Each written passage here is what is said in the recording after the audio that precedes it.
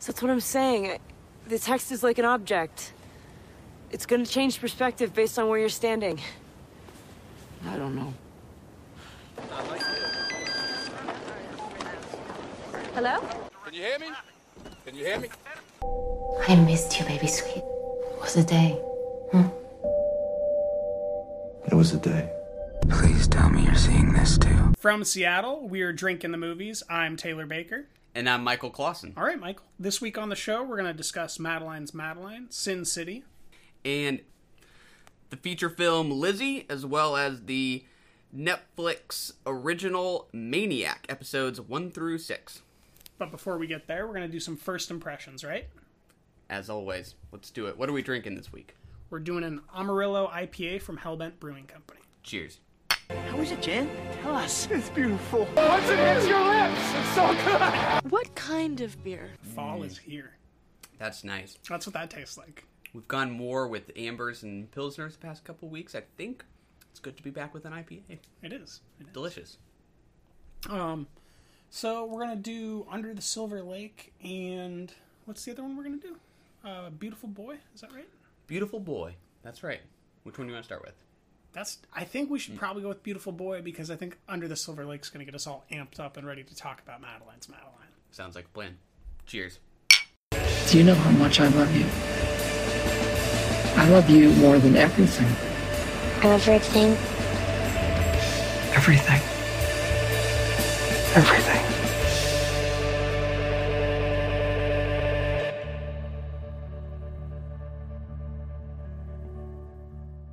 All right, Michael, we just watched the trailer for Beautiful Boy from Amazon Studios. What'd you think? I think this movie is going to absolutely destroy me. I think I will be a puddle of tears. I think it'll kind of do what Manchester by the Sea did to me. Equally emotional. Kind of in a different tone, though. Yeah, absolutely. But no burned alive families here. No. But deep wells of emotion, some soaring music to amplify it. I like both of these actors quite a bit. You know what we're going to pair with it, right? What do you think? Boyhood. Ooh. That could I think Boyhood's pair nicely. Just waiting there, screaming. Yeah.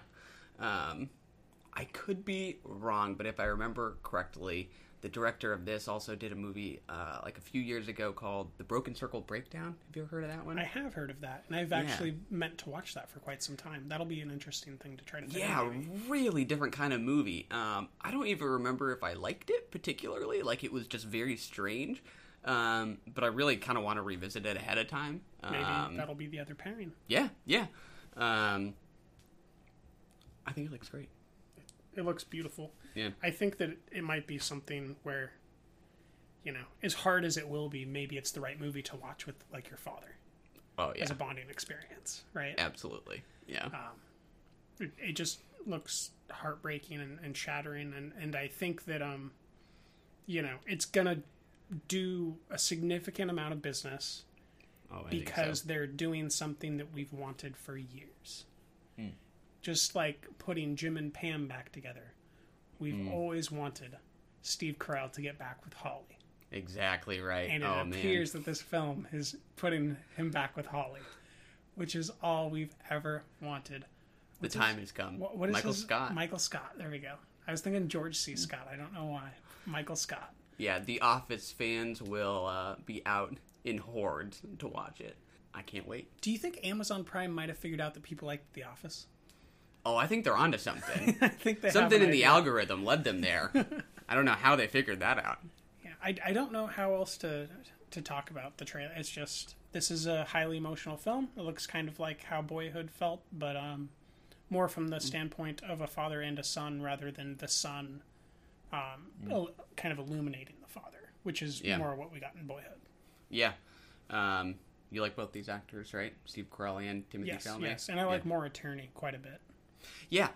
I don't know why I'm kind of blanking on what else I've seen her in, but like I see her face and I think that I look forward to seeing her. But I just couldn't tell you what else I know her from. She's kind of like a Gretchen Mol. Like, you don't know she's just where there, she's and you from. believe but, she's there. Yeah. She's she waits a film. She really pulls you in. Yeah, I kind of get the sense that he's divorced and maybe one's the ex-wife and one's the new wife. Is that what you're getting? Or is one a therapist, maybe? I think one is either like a sister or an aunt or a therapist. Or perhaps even like the stepmother he's now estranged from both women. Yeah. So maybe it's a case where he had like two moms growing up and didn't know how to pick each one, and then the father was kind of playing as the mother as well. Yeah. Which it seems like Steve Carell is very much that kind of emotional, concerning father, which isn't sensitive. Yeah. The job that most fathers have. The job most fathers have is to be the punching bag. Yeah. Yeah. I don't want him to pull the rug out from under me and then have Holly be the ex-wife. I'd be like, ugh, I thought they were together. Oh, no, she can be the ex-wife. They just have to get back together, right? In the end, yeah. Yeah, well, at least that'll mean that they got married after The Office. That's really what I will judge this movie on. Yeah. Is if Holly and Michael are back together. So, TBD. That's my outstanding question. And it also seems like he's pulling back into... what is Luca's film from last year called? I can't place it. Luca Guadagnino's film. Oh, Call Me By Your Name. Yes, yeah. It seems like he's pulling that raw emotion when he was in front of the fireplace quite a bit, at least in this trailer. Yeah, yeah. He knows how to tap into that well. Yes. And it looks like he's tapping into it quite consistently here. He was also in Hostiles, and he did not go there at all. So he did not. He does have a range. Died very quickly. He did die very quickly. All right, should we get to Under the Silver Lake, see what Andrew Garfield and Riley Keough have in store? Let's do it. Let's take one more cheers. What the? Who moves out in the middle of the night? Nothing strange about it. She wanted to leave. How does that not make sense? I don't understand why she didn't tell me. Maybe she didn't like you. Maybe she knows you're poor and haven't paid your rent. I found some kind of code or like secret message in her apartment. It means stay quiet. Our world is filled with codes, subliminal messages, from Silver Lake to the Hollywood Hills. Could any of this be connected to Sarah? I know this girl. There's a message in the music. All right, we're back after watching the trailer for Under the Silver Lake. Taylor, what'd you think? I think I'm going to be a fan of this, and I think that plenty of people aren't going to be, for good reason. Just interesting. First take. What do you think will turn people off? The same thing that would turn people off if It Follows. You know, I think that was a film that got a lot of 4s to 5s. Yeah. Or, 8s to 10s, however you want to break it down. And then a lot of, 1s and 2s. And I think that everybody had some pretty good reasons for that stuff. But this is a performance-driven, very Maniac, similar style film that... This is just the stuff I love. The conspiracy theory narrative with the elusive girl. It's just a fun story, especially when there's good actors. And where there were just good actors riddled throughout this trailer. Yeah. Were you a fan of It Follows, personally? Yes. Yeah, yes, me quite too. a bit. Quite a bit. It doesn't hold up the same way on a rewatch when you already know what's coming. Yeah. But I think that's just the case for horror thrillers where you're truly being surprised and you're living in suspended disbelief kind of the entire time. But it's still good on the second viewing. It's those wheelchair scenes where he uses the GoPro are just really intuitive and well executed. Yeah, I was a big fan too. And I was surprised when I first saw the trailer for this that it was as tonally kind of light as it is. I guess I was expecting him maybe just to continue in that sort of more brooding kind of mood. But I think it looks fun. I kind of expect to laugh. Really well cast, right? Yeah.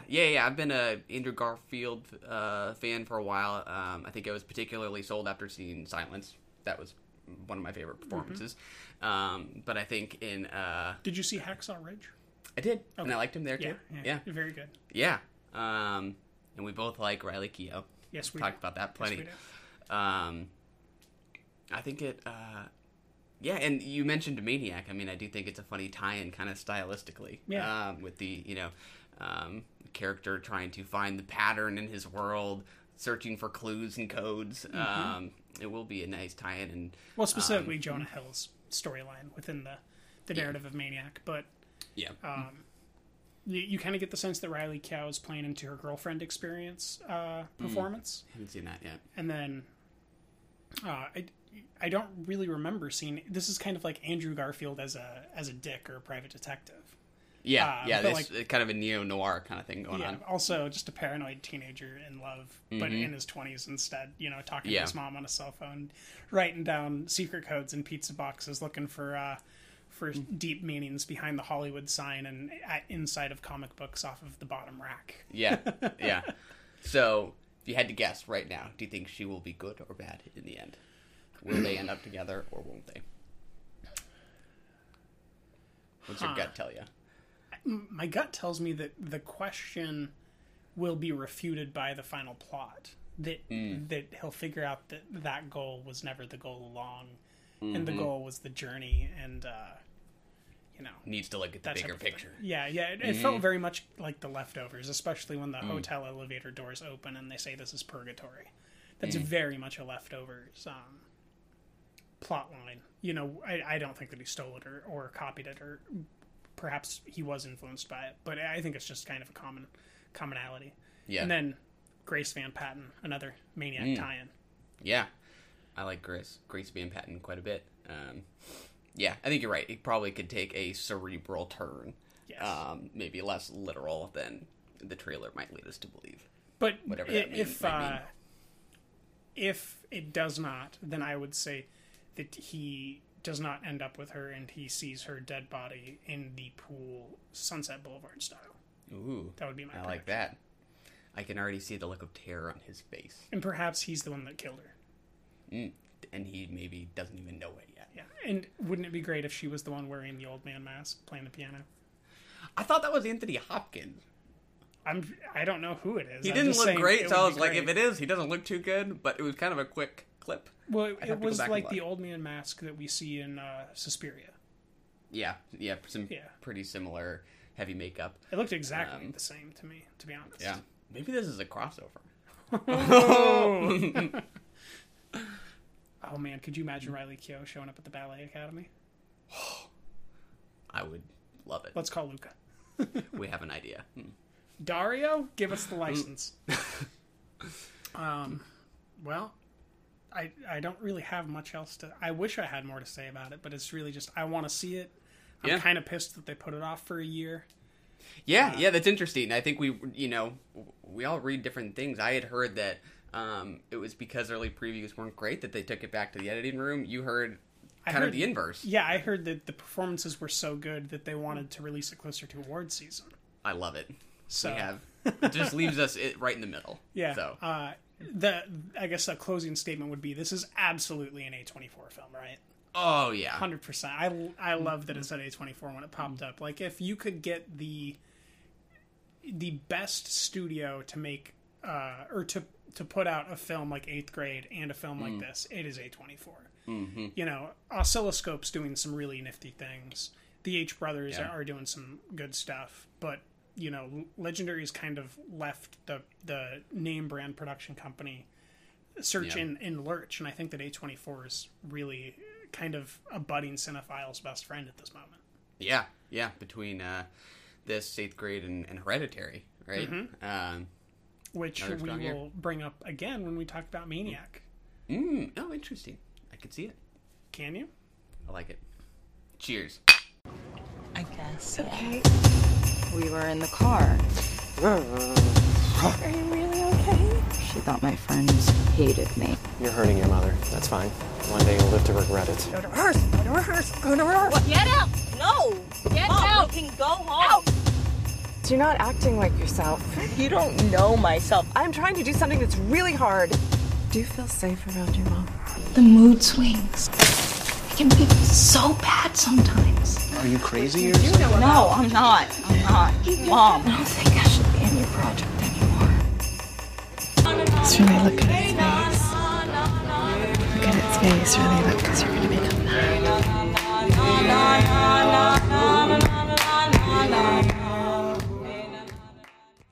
All right. Our first film for this week is Madeline's Madeline, directed by Josephine Decker.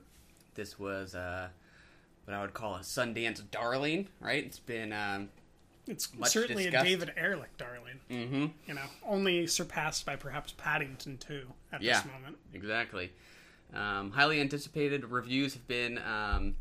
there's been a wide range of reviews. Yes. From ecstatic to not so much. Yeah, there's been some scathing reviews, some preposterously huge reviews, like David's and a few other people from New York. But I didn't arrive at either of their conclusions. Yeah, I was actually let down quite a bit, to be honest. We were both kind of in the middle on this one. Yeah, identical, in fact. Yes. 3 out of 3, or 3 out of 5. 3 out of 3 would be great. 3 out of 5 from each of us. I think I gave it a heart. You did not give it a heart.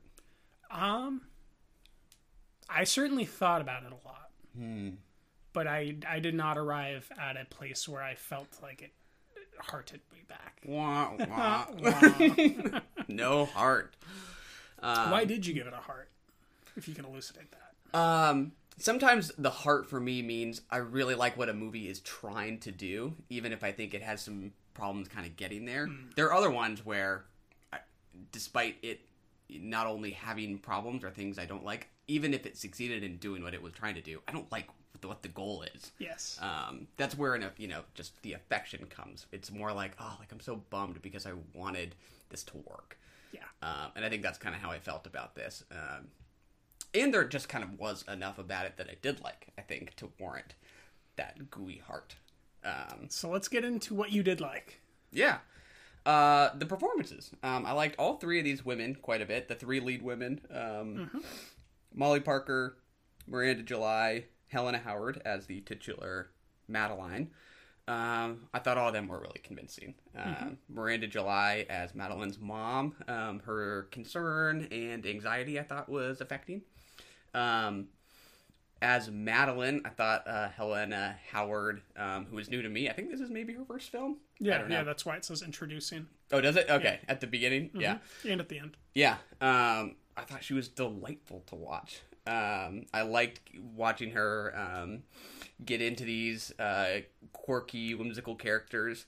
So you say delightful to watch, and I... Yeah. Just to interrupt, I don't think we watched the same movie. Because she's talented. Yeah. But she is not delightful to watch.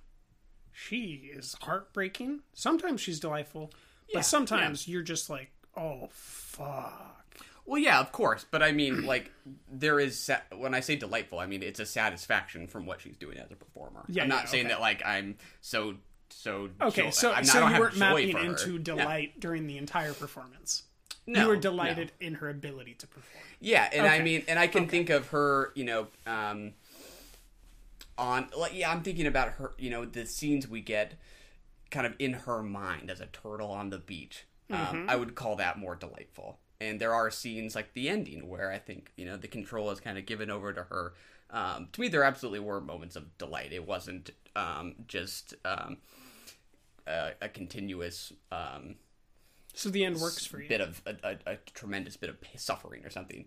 I don't know that it works, but that is something you got something out of it. Yeah. Okay. Yeah. I did not. Not so much. I see what there is to get out of it, but the narrative didn't take me to a place where I desired that outcome. Yeah. It's kind of like what keeps you alive. I got why we arrived there, but I don't think that it suited the narrative best. Out of what I saw. I feel like there's a better ending within the narrative piece that I saw on the screen. Yeah. And let's just get to the thing that everyone's talking... It's being compared to Mother. They're saying that the camera swirls and the tone and the kind of illicit anger that is being evoked by the camera and the stylings of the cinematography are incredible and visceral. I did not feel any of it. I wanted to. I thought I would. I can't say that I had a moment that compared to my experience with Mother or came halfway there. And I'm wondering, did you find where people are talking about that and why they're saying that? I did not adore it as much as it sounds like some people did. To me, it made perfect sense. I mean, I think kind of the soft focus and the handheld camera work did adequately express her psychological turmoil and confusion. At the same time, I didn't find it particularly pleasant. I was never kind of wowed by it, but I thought it made sense with what Decker was trying to do. Yeah. Okay. It was very clear to me, like, what Decker was trying to achieve. I agree. But you also have to kind of want to, like, return to the experience, or just get some joy from it. And I was like, I get it. Point made. But I don't particularly like it. Yeah. You know? Yeah, I don't know. I feel like I'm kind of similar. It's like I had a separation from it. I got what she wanted to do.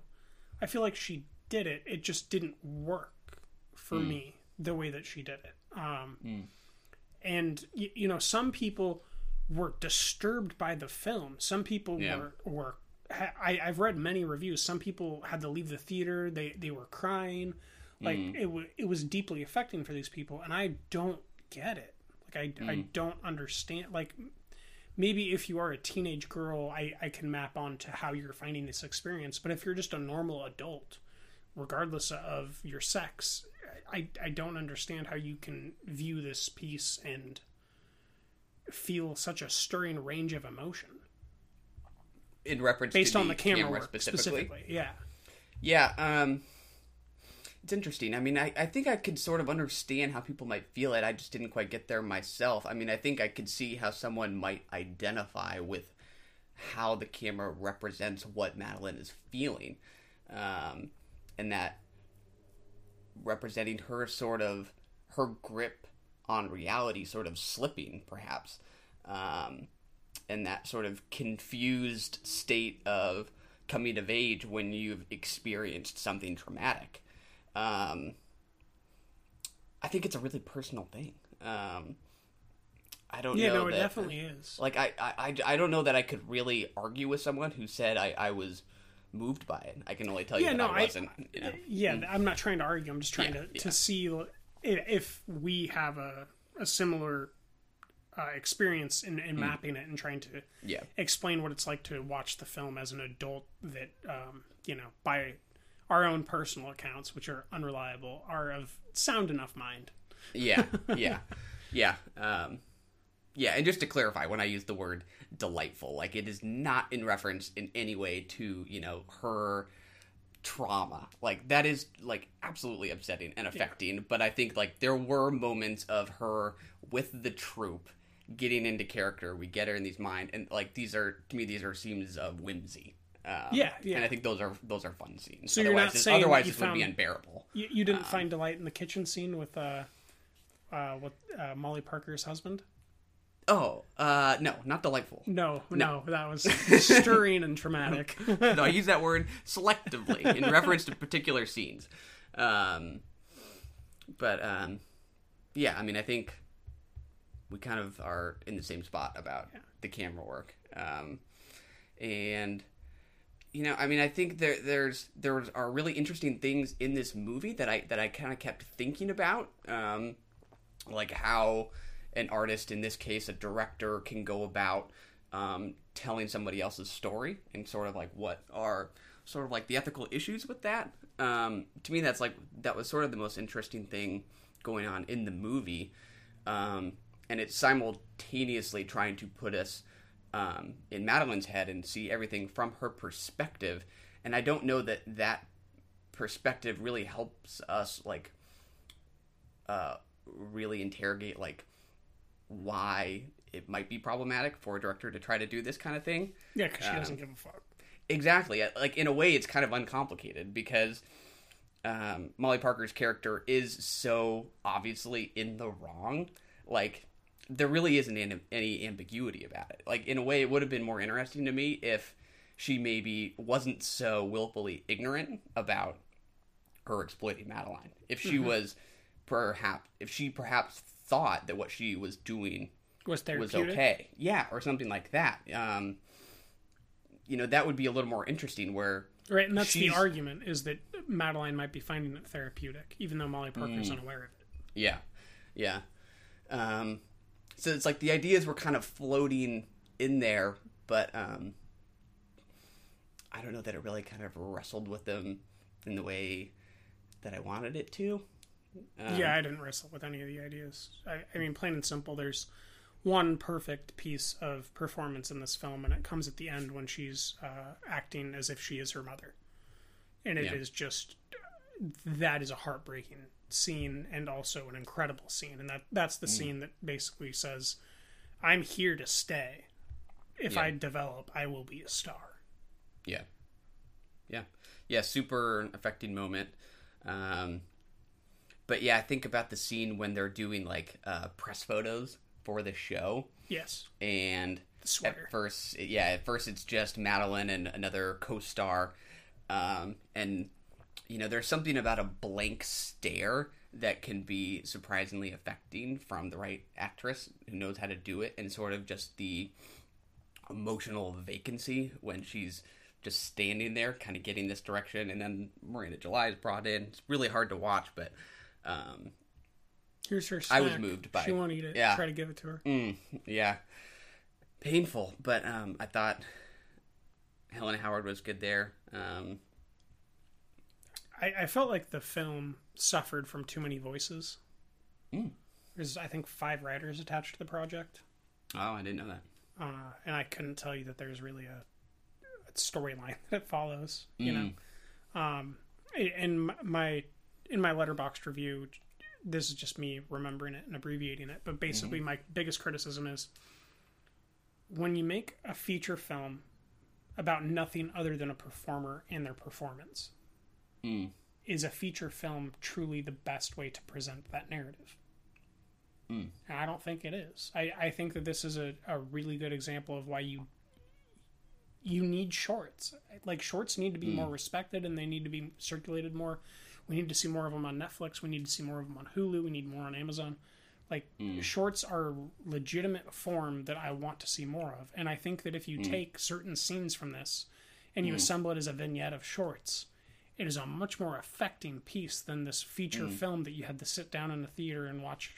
I think it was an hour and 47 minutes or something like that in a row, where it loses its pace. It gets in its own way. Yeah. And it has a disjointed voice. Whereas if you have clear vignette assembled pieces that are shorts, the disjointed voices are forgiven because you are already interpreting that into the form to begin with. Yeah. That's interesting. I hadn't really thought of it as what it would look like in the form of short or shorts. Yeah, I think just because I was particularly interested in Molly Parker's character, that I was interested in it as a feature that could have looked at their relationship in a more interesting way. I mean, to me, that is just a fascinating question. Like, how can what is the right way for an artist to tell another person's story? How do you kind of... compassionately. Yeah. I mean... authentically. But I think that's easier said than done. Yeah, but I mean, if we're going to ask the question, I don't think it's really... I think it's fascinating how you can express the negative manifestations of it, but I don't think it's that hard of a question to answer. Like, I think that you do it compassionately and you do it authentically to the best of your ability, and if you fail, at least you tried your best. And you don't come at it from a negative mindset. You come at it from trying to be positive. I would agree. It might not be a terribly hard question, but I mean, I guess I would say, like, that's some of the great movies I don't know what that are about really hard questions. It's just about answering them regardless. It's about how you kind of illuminate the answers. Yeah, right. Like the opposite of what I'm saying is Apocalypse Now, which is a fascinating, affecting film. Yeah. Who are directors? Hitchcock, right? Hitchcock's a nightmare to his actors and actresses, specifically the actresses, especially for Blonde, right? Yeah. And he made great films. So there's definitely, I guess, a history that could be curious or interesting to explore. I just didn't arrive at the interesting or interested part of it. Yeah. Did you like the other actresses? I mean, I guess. Which other actresses? Molly Parker and Miranda July. Yeah, they were good. With them. Yeah. It's just the narrative didn't work for me, and it detracted from everything therein. Yeah. If I isolate performances, I mean, that end scene where she is pretending to be her mom yelling at her, that'll definitely make my top 10 female scenes of the year. Yeah. But the reason that I don't know how high it'll go is the narrative build-up detracts from that performance. You know, I'd rather watch 5 versions of her performing like that. Yeah. And that's because the narrative wasn't strong enough to be interested in every other facet, besides like her kitchen interaction with the husband, or when she rips out her mom's hair, which is just a singular moment, on the street when she encounters the bum and then begins to act like him. She segues further down the road, across those blocks and sidewalks. And then the beginning I thought was really, really dull. Just the intro and first yeah, just like the first 30 minutes was just mostly dull. Yeah. I don't think that they got enough. I don't think they had enough reason to have it, if that makes sense. And that disjointed narrative voice. Once again, 5 writers is way too many writers for a movie like this. That's interesting. I mean, we came out the same score, but I think we just enjoyed different parts. I think I was okay at the beginning. I mean, I was intrigued by these characters and interested in getting to know them more, and then was maybe more kind of disappointed in sort of the focus of the narrative, not the camera, as well as the camera, I guess. I absolutely agree. So what I'm saying is in circumspect. So after having watched the entire film in its length and knowing the strengths of it, especially the ending, or where I think it should have ended, which is kind of at the end of her or near the end of her performance, after a small dialogue at the end of it. Yeah. I was able to see how wasted that beginning was on where you arrive emotionally. And it's not that I think that the beginning is a complete waste, but I think that where there's 30 minutes, you can boil it down to between 12 and 18. Yeah. Just could have been tightened up. Yeah. Yeah. Too many cooks in the kitchen. Yeah. It was sort of just an environment that I liked well enough and was interested by that I think also kind of earned it the heart. I mean, I think this narrative could be explored in lots of different kinds of performance settings. This kooky experimental theater troupe I thought was fun to watch. I was having a good time watching these people do these kinds of bizarre character exercises. And sometimes that's enough. For sure. You know, it's the environment that the characters are inhabiting, regardless of where the narrative kind of twists and turns, that just kind of keeps you in the world and enjoying the experience. Yeah, it's like I can think of other screenplays I would have rather watched the cast do. You know, like I'd rather watch them do A Midsummer Night's Dream with that cast than I would rather watch that movie with that cast. Yeah, you know, it's that type of thing. Like I would love to see Helena Howard in The Dresser adaptation or remake, however you want to interpret that, because it is a play first. Yeah. I thought she was great. I've really only seen Molly Parker in House of Cards. I don't know what else, feature film wise she's done, but that's really my only reference point. But I thought she was kind of funny here too, despite like how cruel she was. She was also kind of wildly pretentious. She's got a lot of freckles, right? She might need to go to the hospital, get each one of those checked. That was hilarious. Yeah, Miranda July is pretty damn good. That was a good quip. Talking to the photographers about the outfits. I think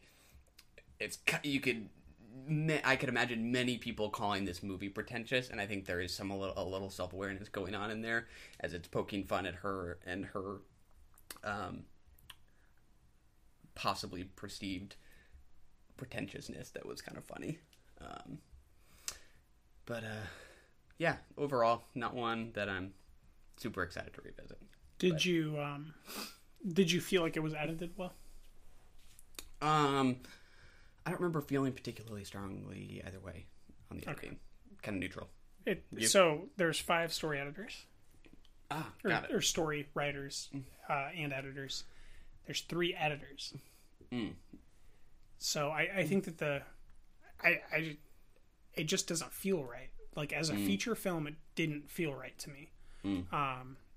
the narrative got in or the lack of narrative, or the way that they attempted to incorporate a continuous line of an actor's evolution as the narrative. I just don't think a feature film suits this type of a focus for a story, and I think that editors at the end of a feature film have just as much to do with the story as the story writers did.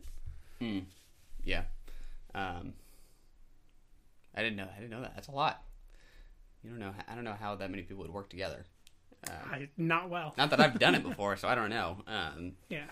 I think that there's a really good, like a TV movie, I guess, on the in the right cutting room. I think that there's a good TV movie in there between 48 and maybe 112 minutes. You just wouldn't. Is it just you just wouldn't want to spend that much time with the characters? I don't want to spend. Yeah, I don't want to spend that much time with the characters in the format that it's presented. Like, I want to start with that pornography scene in the basement. Oh. I want to start with her smoking. I want to start with her smoking on her stoop. Having that interaction with the teenage boys. Going downstairs, talking about this is her dad's room. And then as we go through the film and her dad never shows up, I want that to come out and how important that scene was. Yeah. And then I think that's like Miranda July's scene-stealing scene. And so I kind of want to start with Miranda July as this figure of power. And her as subservient, and then ripping the hair out, and then move throughout the story with that dream of her burning her mom with the iron and throwing the shake at her in the car, and really feel like there is a buildup that is natural to this stuff, instead of that disjointed feeling that it had because of the editing. Yeah. If that makes sense. You want a different cut? Yeah. And I think that even I could make it. Yeah. You should download it. Recut it yourself. Let's do it. Madeline's Madeline V2. I've edited a film with Helena Howard. I don't think I have a lot else. You excited to see what Helena does next? I am. Yeah, and I personally would be very interested to see Josephine Decker's next movie too, because yeah, okay. Not so much. I'm not very interested. I'll watch it, but I'm not. I'm not excited. Like with Boots Riley, even though I didn't like his movie very much, I'm excited to see what he does. Like visually, I was not excited visually by what Madeline's Madeline did. I don't know that I was excited, but I was surprised. I mean, any kind of movie that takes chances formally, is telling its story in a way that feels new to me. That just means that if you assume they're willing to take a chance again, that it could work better the next time. I mean, possible. There are many movies this year that I maybe enjoyed a little bit better, but that felt like they were doing something that I've seen a million times. And that therefore don't really seem like they have the potential for greatness. And I wouldn't call this, I didn't find this great, but I think she's at least willing to try new things. So yeah. And what did you think about the finale? I don't really know what to make of the finale. Sorry, not the finale, because the finale isn't where it should be. What did you think about the final important scene where she becomes her mother, yelling at her, and the that fallout of what it mean? Like, how did you feel like that whole thing played out before Molly Parker went outside? I thought it was incredibly affecting. I mean, I thought the performance was incredible. It's the most powerful moment in the movie, I think. That's where the editing worked for me. They were cutting away to a girl on her knees that seemed about her mother's age. That was like legitimately disturbed and concerned in her face about what she'd just seen and how Molly Parker was reacting to it and what she wanted to do. And I thought that was just expertly edited. Like I loved that scene. Yeah, kind of the event and then the reaction to the event from the bystanders. And the girl who's impersonating her mother character in the photo shoot. She's standing at the back, covering her mouth, like really disturbed, and she's like, she just keeps asking the question. So you want us to become like this is Madeline's story?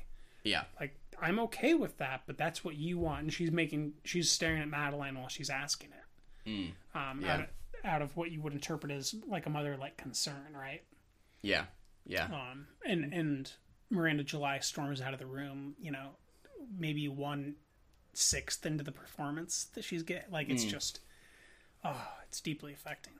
Yeah, and I guess to me that's where some of these questions did kind of come to my mind. It's like, I mean, I guess they sound simple when you say them out loud, you know, that it seems so obviously wrong what what Molly Parker's character is doing. But that's just something that movies do all the time, right? Is actors inhabit real people that they don't know. Directors tell other people's stories. Or documentarians depict falsely real people. Yeah. You know, some movies that I think, you know, did this kind of interesting, I think it was last year, there was the movie with Rebecca Hall called Christine, about Christine Chubbuck. That is a beautiful film and one of the best performances of the decade. That's interesting. So, like, some people, you know, did not like that movie. Yeah, because it's a fucked up movie, and you have to kind of have a fucked up mentality to be okay with it. So, and did you see Kate Plays Christine? Yes. What did you think of that one? It's not as good, but it's good. Yeah. Yeah, I think those are not really Christine. Christine's more like the object of Kate Plays Christine. But I think, you know... Kate Plays Christine's more of Madeline's Madeline. Exactly. These movies are kind of in conversation about sort of the problematic nature of actors inhabiting other people. And I think that's why a lot of people found Christine disturbing. Or at least just of the critics that I read. Hold on. So you or critics found Christine, depicted by Rebecca Hall, to be disturbing because it was an actor portraying someone who's mentally ill? I don't know that I really have this is not like a hill that I'm willing to die on or anything like that. But I mean, that was a very common position of just the critics I read who felt that's stupid. That it was an exploitation, you know, of what happened, and that that's stupid. To inhabit that character in the fashion that she did was ethically questionable. Okay, then Anthony Hopkins is ethically questionable, right? What do you mean? Silence of the Lambs, Red Dragon, etc. Right, like murder and suicide from mentally ill people then is morally questionable for actors to inhabit, and I think that's to limit freedom of speech, freedom of expression, in such a way as a critic, I think is morose and deplorable. That's just disgusting. Well, I don't think it was about limiting free speech. I just think that's what you do by saying that something shouldn't be done. I didn't say that. No, they didn't right? say that. Oh, okay. The question is, how do you do it compassionately? And some people found it compassionate, some people did not.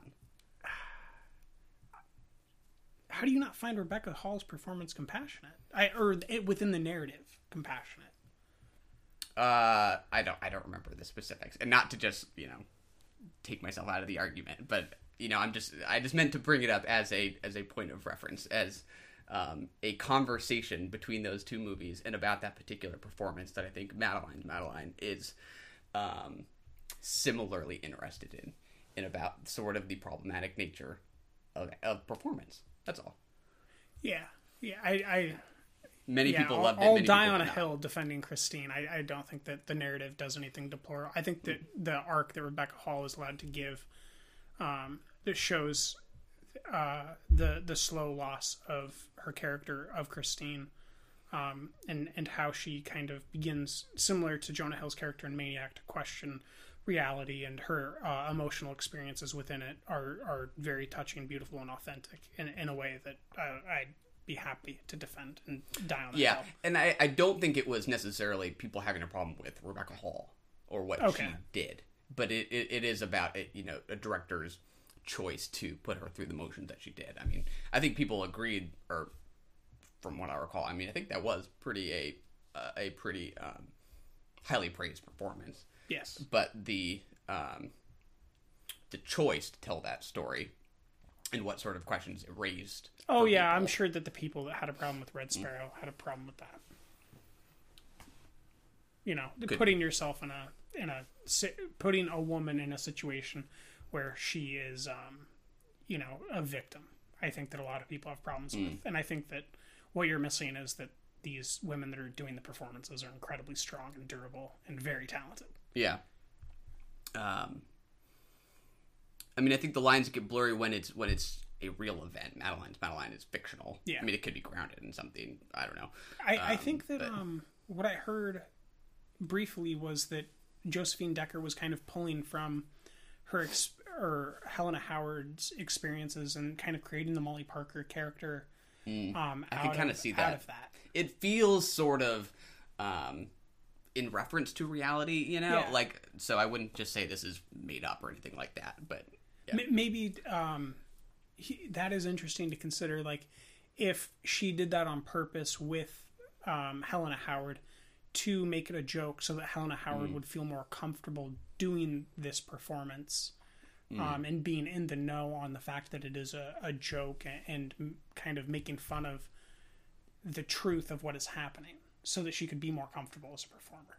Yeah. That it's more interesting to think about what's happening behind the performance to get us to the story about the performer and the director than it is to think about what's within the narrative. I'm confused. We need charts immediately. Let's put on some masks. So anyways, I Will Die on a Hill for Rebecca Hall's performance there. Yeah, tangents. That's what we do. She's equally good in Joel Edgerton's film The Gift. Just gonna throw that out there. Good movie. So yeah, we were talking about Helena Howard. Interested in seeing what she does next. Yes, that we agree on at least. What do you think would be interesting to see her do next? Right, like we already know that she can perform in a performance-centric type of a film. Like she would have been at home in a film like Suspiria. Mm-hmm. But what do you think would be interesting to see her inhabit? I could have seen her in like American Honey. Maybe that's probably just because I think she looks a little bit like Sasha Lane to me. Yeah. That's probably why that's coming. And you to just want to name Riley Keough films. That's probably it too. I don't know. Anything come to mind while I think? I'd be interested to see her honestly in like a sitcom format, like as a love interest for someone in a television show like Arrested Development or something. I just think it'd be very interesting to see her have to deliver narrative style dialogue actually, and not play into who she is as a person, but actually inhabit a character fully for the entire length of a performance. And see if she's capable of doing that in a format different than this. And different than she's ever performed in. Because she did grow up doing plays and stuff. She's very talented. I gather that thing about going to Juilliard, it's probably pretty close to the truth with what I saw. But if she can do that sitcom style acting, if she can do voice acting on a BoJack Horseman, if she can do a love interest in a comedy or the victim of some sort of a thing within like a detective style comedy, and bring in that emotional weight, and be wholly committed to the character and not get to have a character break within the storyline. Yeah, that's what I want to see. Yeah, not necessarily something serious, but something comedically serious. Yeah. Maybe just because it's also similarly experimental. I mean, I think she would have fit right in Sorry to Bother You. For me, sure. I could have seen her in Tessa Thompson. I was about to say Tessa Thompson's role. Yeah, I think there's an age gap there. So I wouldn't swap them out. Huge age gap. She's under 18, I believe. So. I wouldn't swap them out, but I think I could imagine her inhabiting that world. Yeah, some smaller earrings. Exactly. With shorter phrases. Yeah. Tessa Thompson's like the extra large size. Madeline's Madeline, or just Madeline. Helena Howard. More medium, probably. H squared, if you will. Yeah, exactly. Too many names.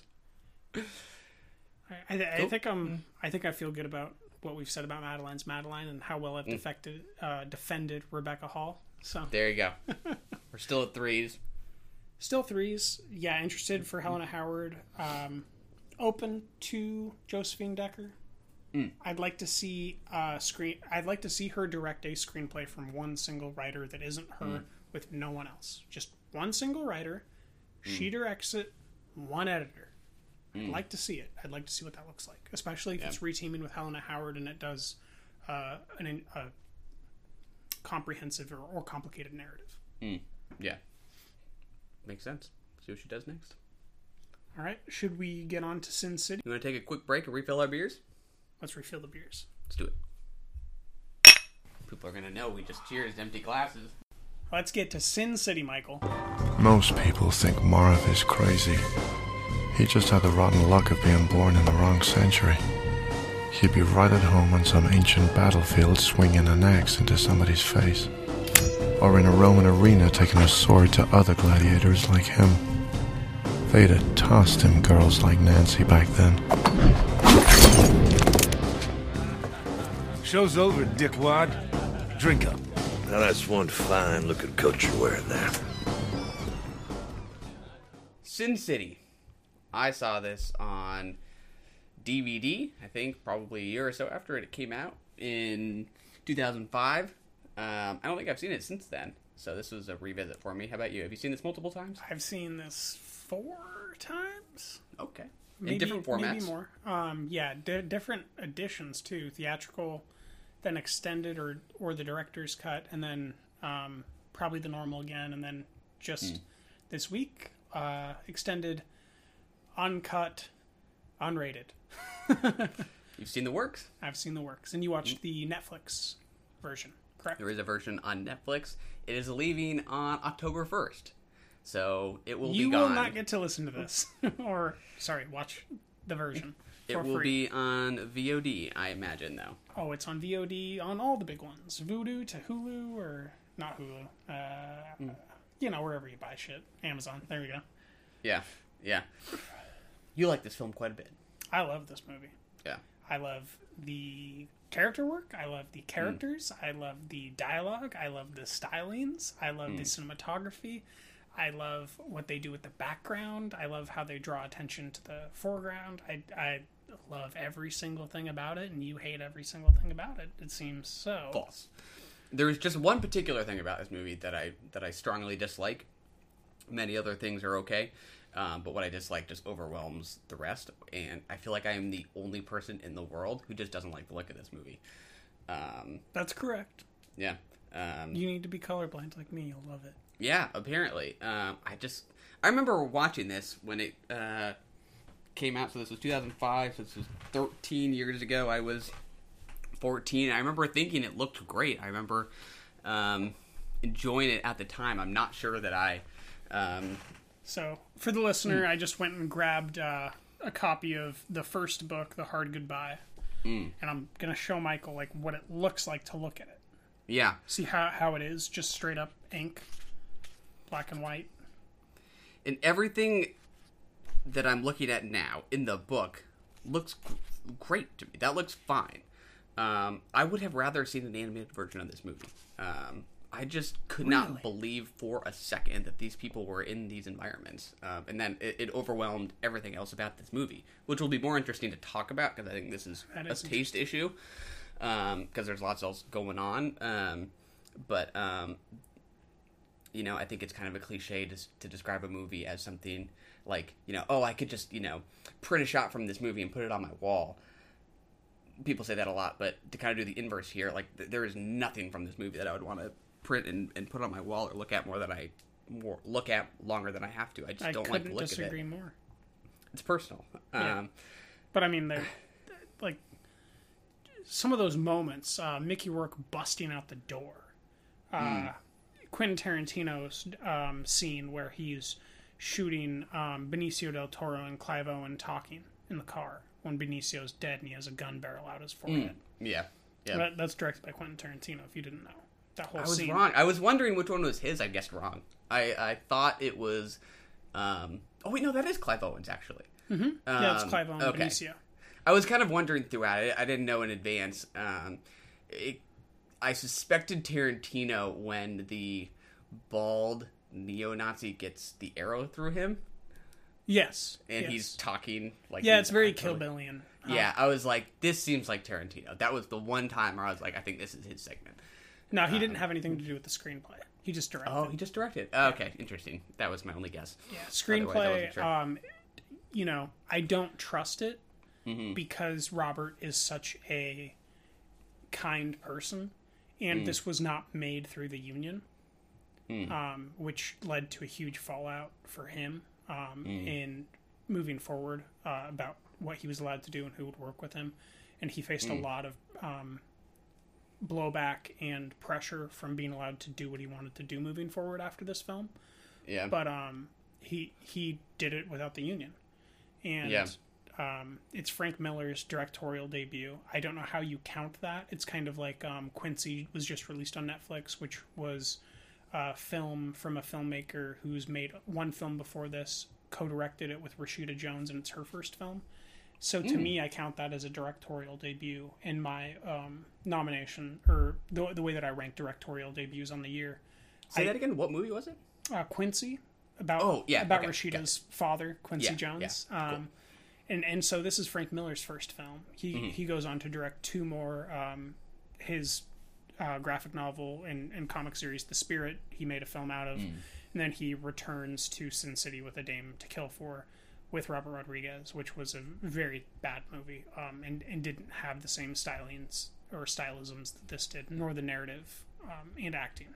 Yeah. Kind of dragging it through. But,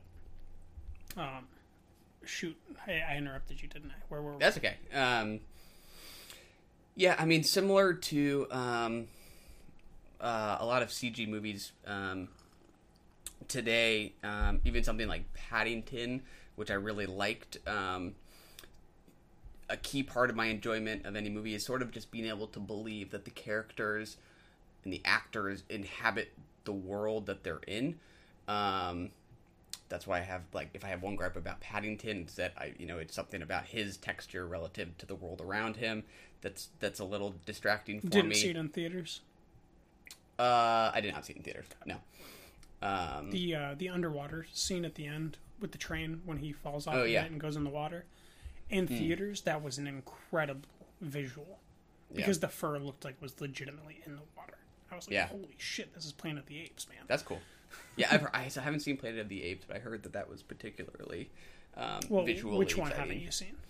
I haven't seen any of them, but I most heard the most recent one discussed in that vein. I guess every year you take a step away from it, you'll go back and you'll go, it's not so much. But you have to remember, like, what is it, The Rise of the Planet of the Apes with James Franco? I think it was maybe 2012. You have to remember what was happening in 2012, like what films were, comparable to it. The Avengers, I think, came out the same year that James Franco's Rise of the Planet of the Apes did. And if you compare them, it's a perfect looking movie as far as what they do with the CG. Yeah. So yeah, I have a hard time believing these people are where they're supposed to be. And that gets in the way for you. Can I just kind of ask you a few? Yeah. Did you see The Spirit? No. Okay. Don't know what that is. Did you see 300? Long time ago. Yeah. Did you like it? I did, but... You liked it then, you suspect you won't now. Exactly right. Is my assumption. Mm-hmm. You haven't seen Batman vs. Superman? No. Have you seen The Watchmen? No. Okay. So, unfortunately, not many points of reference. Visually similar because, these are all Frank Miller graphic novels that I'm listing that are adapted to films through what I would call visionary filmmakers. Yeah. We probably just separate here. I think that you're a lot more enamored with what the camera does within an actual physical location, and I'm more enamored with what the lens can do to make me transport myself into a frame of narrative. Yeah. That's fair. It just looks too much like a video game to me for a lot of it. Even when you're looking at the actors' faces. No, that's okay. No, it's more about how they mesh with the texture around them. But most of the action, I don't know, it kind of feels like I'm watching Grand Theft Auto or something like that. Which Grand Theft Auto? Oh, I cannot tell you any of the versions. There's probably 10 Grand Theft Autos by this point, right? Okay, so not the most recent Grand Theft Auto that looked really, really, really good when it came out. I suppose not that one, if that one looks great. Maybe Grand Theft Auto 3, when we finally got to our, what's that one? Third person? I think Grand Theft Auto 1 and 2 were top-downs, if I remember correctly. Yeah.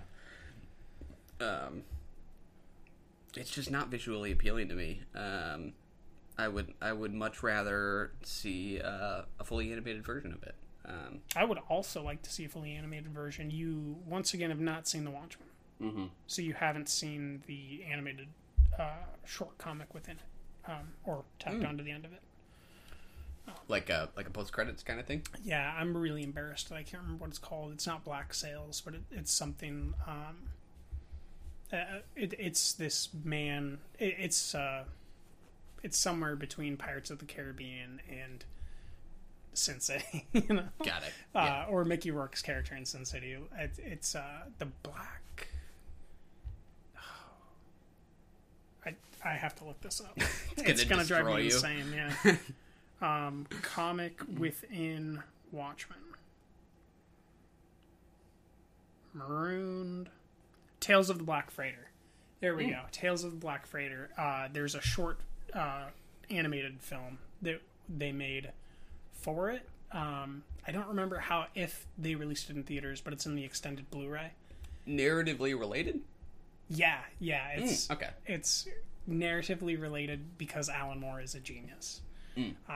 And also, like, when I'm watching this movie or when I'm watching Watchmen or 300, I'm taking into account the context of the narrative and the transition of comic. And I like when I watch Sin City, I feel like I'm reading a comic book visually. Yeah, but if you said that to me, I would think animation. That's what's hard. Yeah, and maybe you really value high quality animation and you want to see more opportunities for adult animation. And I do too. It's just realistically, that's not in the back of my head, I know how much it costs to make those Pixar movies. I know how many years absent of cost. I mean, to be this looks cheap. What? It looked cheap? Are you sure that you just didn't have a bad streaming quality? It did not look good to me. Yeah, see, this is an interesting thing where I don't see the same thing you see. Yeah. That's just factually true. Yeah. So it is curious to me, like, how much of my experience that I enjoy is something that other people straight up don't see. Well, yeah, when people are talking about a woman in a red dress with Josh Hartnett, what do you see? Are you telling me you see some other color? No. Or you see no color? Yeah. This is a black and white movie for you. Yeah. Yeah. Yeah. So, I mean, I know how to guess. Accents of color mean nothing? Correct. But I know how to guess the shades, you know? Yeah. Like, I know, based on if I look at a structure, I'm going to guess that a skyscraper is going to be gray or steel. Or, you know, whatever the fuck that type of color would be. I can say it, and then someone will go, yeah. If there's a sky and there's clouds, I'll guess that it's gray. If there's a sky and there's a few clouds and it seems clear, I'll guess that it's blue. Yeah. If there's water, I'll guess that it's aquamarine, right? Yeah. Because the word aqua mixed with the word marine seems like a pretty... You know, I know how to hedge my bets when I'm describing stuff. Taylor is colorblind, in case you did not pick up on that. But the black and white, the way that they shot it really accentuated the stylings of the comic book to me, and made the performers live on a stage. Like, I felt like I was looking at a play of a comic book, and I loved it. I loved that styling. It's how I feel when I watch 300. It's like they're in a play on a stage, and the background is the CG fill-in of a stage, where you would have your normal stage artwork, and in the front or the foreground there are these beautiful performances. Does it look glossy to you? I'm just trying to pick up. You talk about glasswork. You pick up on, like, kind of shine and yeah, reflection I'd say it's and that shiny. kind of thing. It's definitely shiny. Yeah. Yeah. Okay. Just trying to understand a glossy what that layer. looks like to you. Absolutely. Yeah. Yeah, kind of like a glossy nectar. Yeah. Yeah, that's the word. I remember it. Yeah. Did you not see that? No, I didn't. That's what I didn't like. Because shit. that's not what I see when I look at that book. Like, to me, the no, movie is more like a first laminated book, version of that. Which I... and I love a laminated book. You're like, and? So you're saying the book is preserved? Look at that. Is that Brittany Murphy? That's Carla Gugino's character. Oh, I could see that. Yeah, that makes sense. And those are the heads on the wall. Yes. It's a good book. It's a good book. Look at that. Looks pretty good. And how about those bandages, right? The one on the eye? These are that's just like they did Mickey's. Yeah. Yeah, I mean, there's only like so much I can say about, just whether or not I like to look at it or not.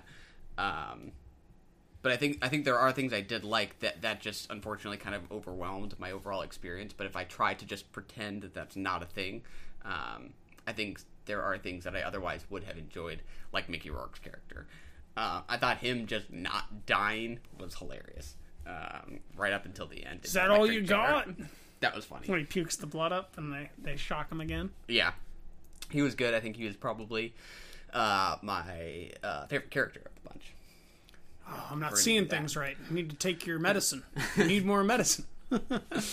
Do you like all these vignettes equally? No, not in the presentation that I had. I think Josh Hartnett is the weakest link.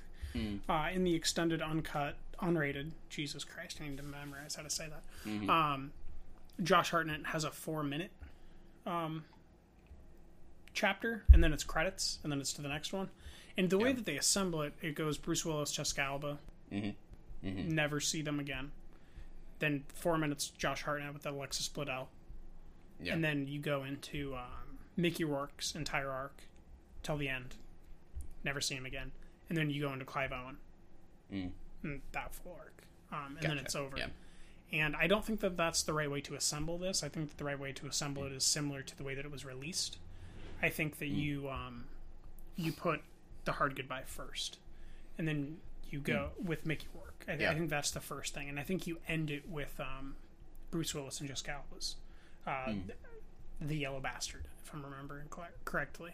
And then at the end of the Clive Owen is where I would put the Josh Hartnett Alexis Bledel thing, where you see the arc of her getting murdered for her actions that caused the death of everyone. Yeah, I don't even see that in mine. Her getting murdered? By Josh Hartnett in the elevator? Not in the elevator. In the hospital? So mine starts with, at the beginning of the film, Josh Hartnett is on the roof with a woman in a red dress. Yeah. He shoots her. And what's the end? With Alexis Bledel and him seeing her on the elevator, and the door's closing. That's it. Interesting. Okay. So that is a material They difference, take an actually. elevator ride up, and they have a conversation, and I think that sequence is called "The Customer is Always Right." Because he's killing the customer. Got it. Okay, so there is actually literally a content difference. Oh yeah, no, there's 35 minutes that you're missing. Yeah, that's right. We talked about that. Yeah. Gotcha. Yeah, and you prefer some over others? Are they all pretty similar?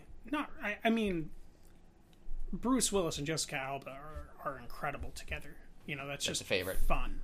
Mickey Rourke is amazing. Clive Owen, though, brings this Children of Men period of time where he's just at the top of his game.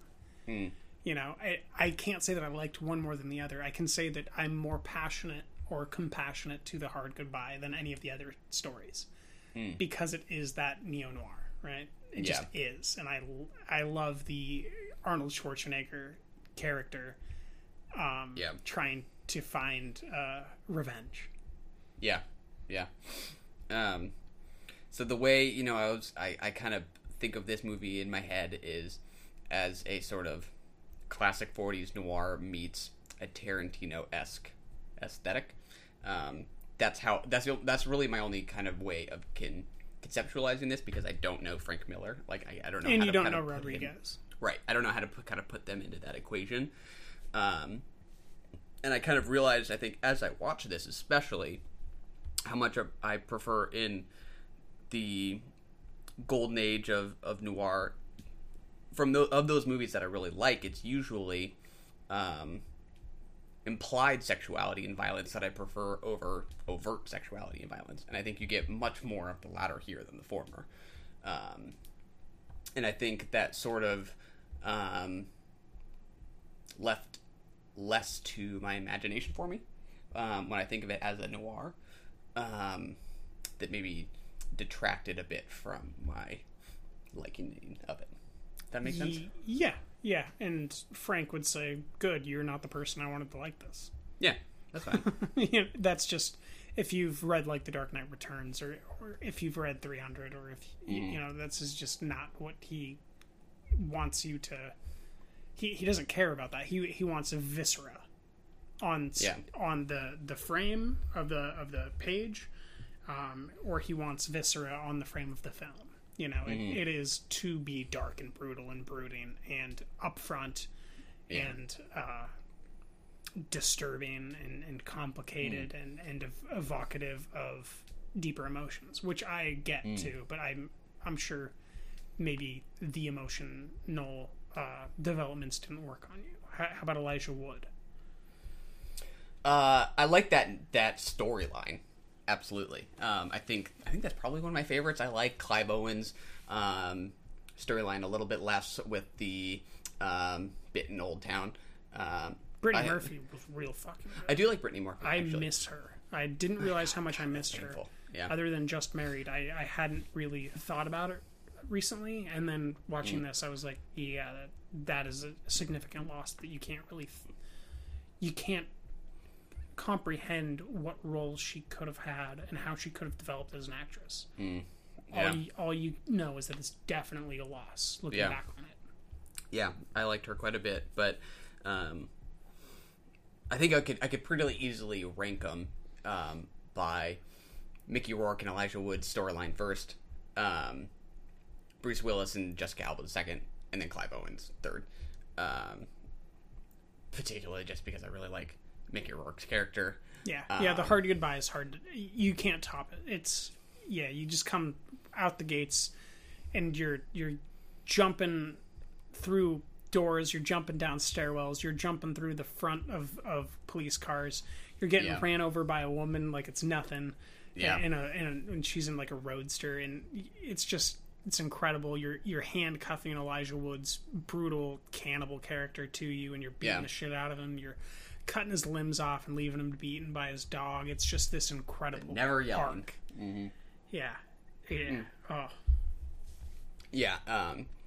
To me, as two people against each other, his nimbleness versus his just brute strength is a fun contrast. Yes, it is. I had a little bit of trouble kind of connecting with Clive Owen, but I like Benicio del Toro in that. Especially when he's in the car driving alongside Alexis Bledel. That was just a particular moment that I did like his performance in. Honey, this is your last chance. You got to turn back. Yeah. Good scene. When I was 14, Jessica Alba was, I think, my favorite. Less so now. I didn't particularly care for her here. All I ever saw was Jessica Alba. Really? Yeah. And that was a problem with I think a lot of these for me, is that I only ever saw the actors except for Mickey Rourke, who I saw because of that layer of makeup. Maybe it's because of the vignette structure for me that I don't feel like I have enough time to sort of see past the actor and see the characters that they become. But I only ever saw Clive Owen or Jessica Alba. Bruce Willis almost got... I think he basically got there, but Mickey Rourke was my favorite. Would you say that Benicio would be second? Yes. Okay. Yeah. So interesting is that each of them has a huge amount of makeup or mask work going on. Yeah. And each one predominantly is acting with their eyes and their bodies. Yeah. Benicio's just a bona fide creep when he's driving alongside Alexis Bledel, and I think he kind of tilts his head and says, do you want to see it? And I don't know, that line got me. I was like, oh, this guy, I don't want to have anything to do with him. So that worked, but Clive Owen, yeah, I couldn't quite see past his actorliness. No, he's and I ordinarily am kind of okay with him. So you ever see Shoot 'Em Up, Monica Bellucci? I don't think so. Oh, okay. Is that it's older, right? I kind of remember that name. Yeah, it's like 2008, 2009. Yeah, maybe 2007 even. He stabs some guy in the eyes with carrots. It's pretty funny. Yeah, because carrots are good for your eyes, right? Yeah, yeah. It's very much like a pre-John Wick type of a film, trying to hit that genre audience. Yeah. Clive just works for me, especially as a narrator. I jumped out. When I jumped down, she tried to stop me. She yelled, "Stop!" She yelled, "Stop!" Right, but she's really yelling, "He's a cop! He's a cop!" Yeah. So that unreliable narrator play, I think, was really, really good. Very noirish. Yeah. Yeah. What was that? Wait, did you watch the same thing I watched with the unreliable narrator? Is like a character being developed? Oh, I watched this piece of shit. Oh, yeah. No, you didn't watch it. It's a Stan Fogelman movie called Life Itself. It's just terrible. Oh my gosh, there's a narrator in that? Oh, it's an unreliable narrator. That's the whole premise of the film. Terrible. And it starts out with an unreliable narrator that is not the true unreliable narrator. It's just a nightmare. Yeah, I think I heard that the per theater average for that last weekend was like $500. Ooh. Pretty bad. Yeah. But anyways, before we hate on that. You haven't even seen it. Yeah, exactly. I'm just not optimistic. That's how much you hate it. That's how afraid I am to watch it. Yeah, you can trust me. It's not good. I promise. What else? What do you got? I mean, I've got a lot, but you don't like quite a bit of it. So what? I guess you've already explained why you don't like the whole thing, and you do like Mickey Rourke, but you don't like all the other characters. So what is it that you're liking that you're not giving a good review to because the visuals get in the way? Not a lot. I mean, okay. Because what you said was that I was wrong and that you did like it, and that there's one predominant thing that got in the way of you liking it. That absolutely is the overwhelming driver of my distaste for it.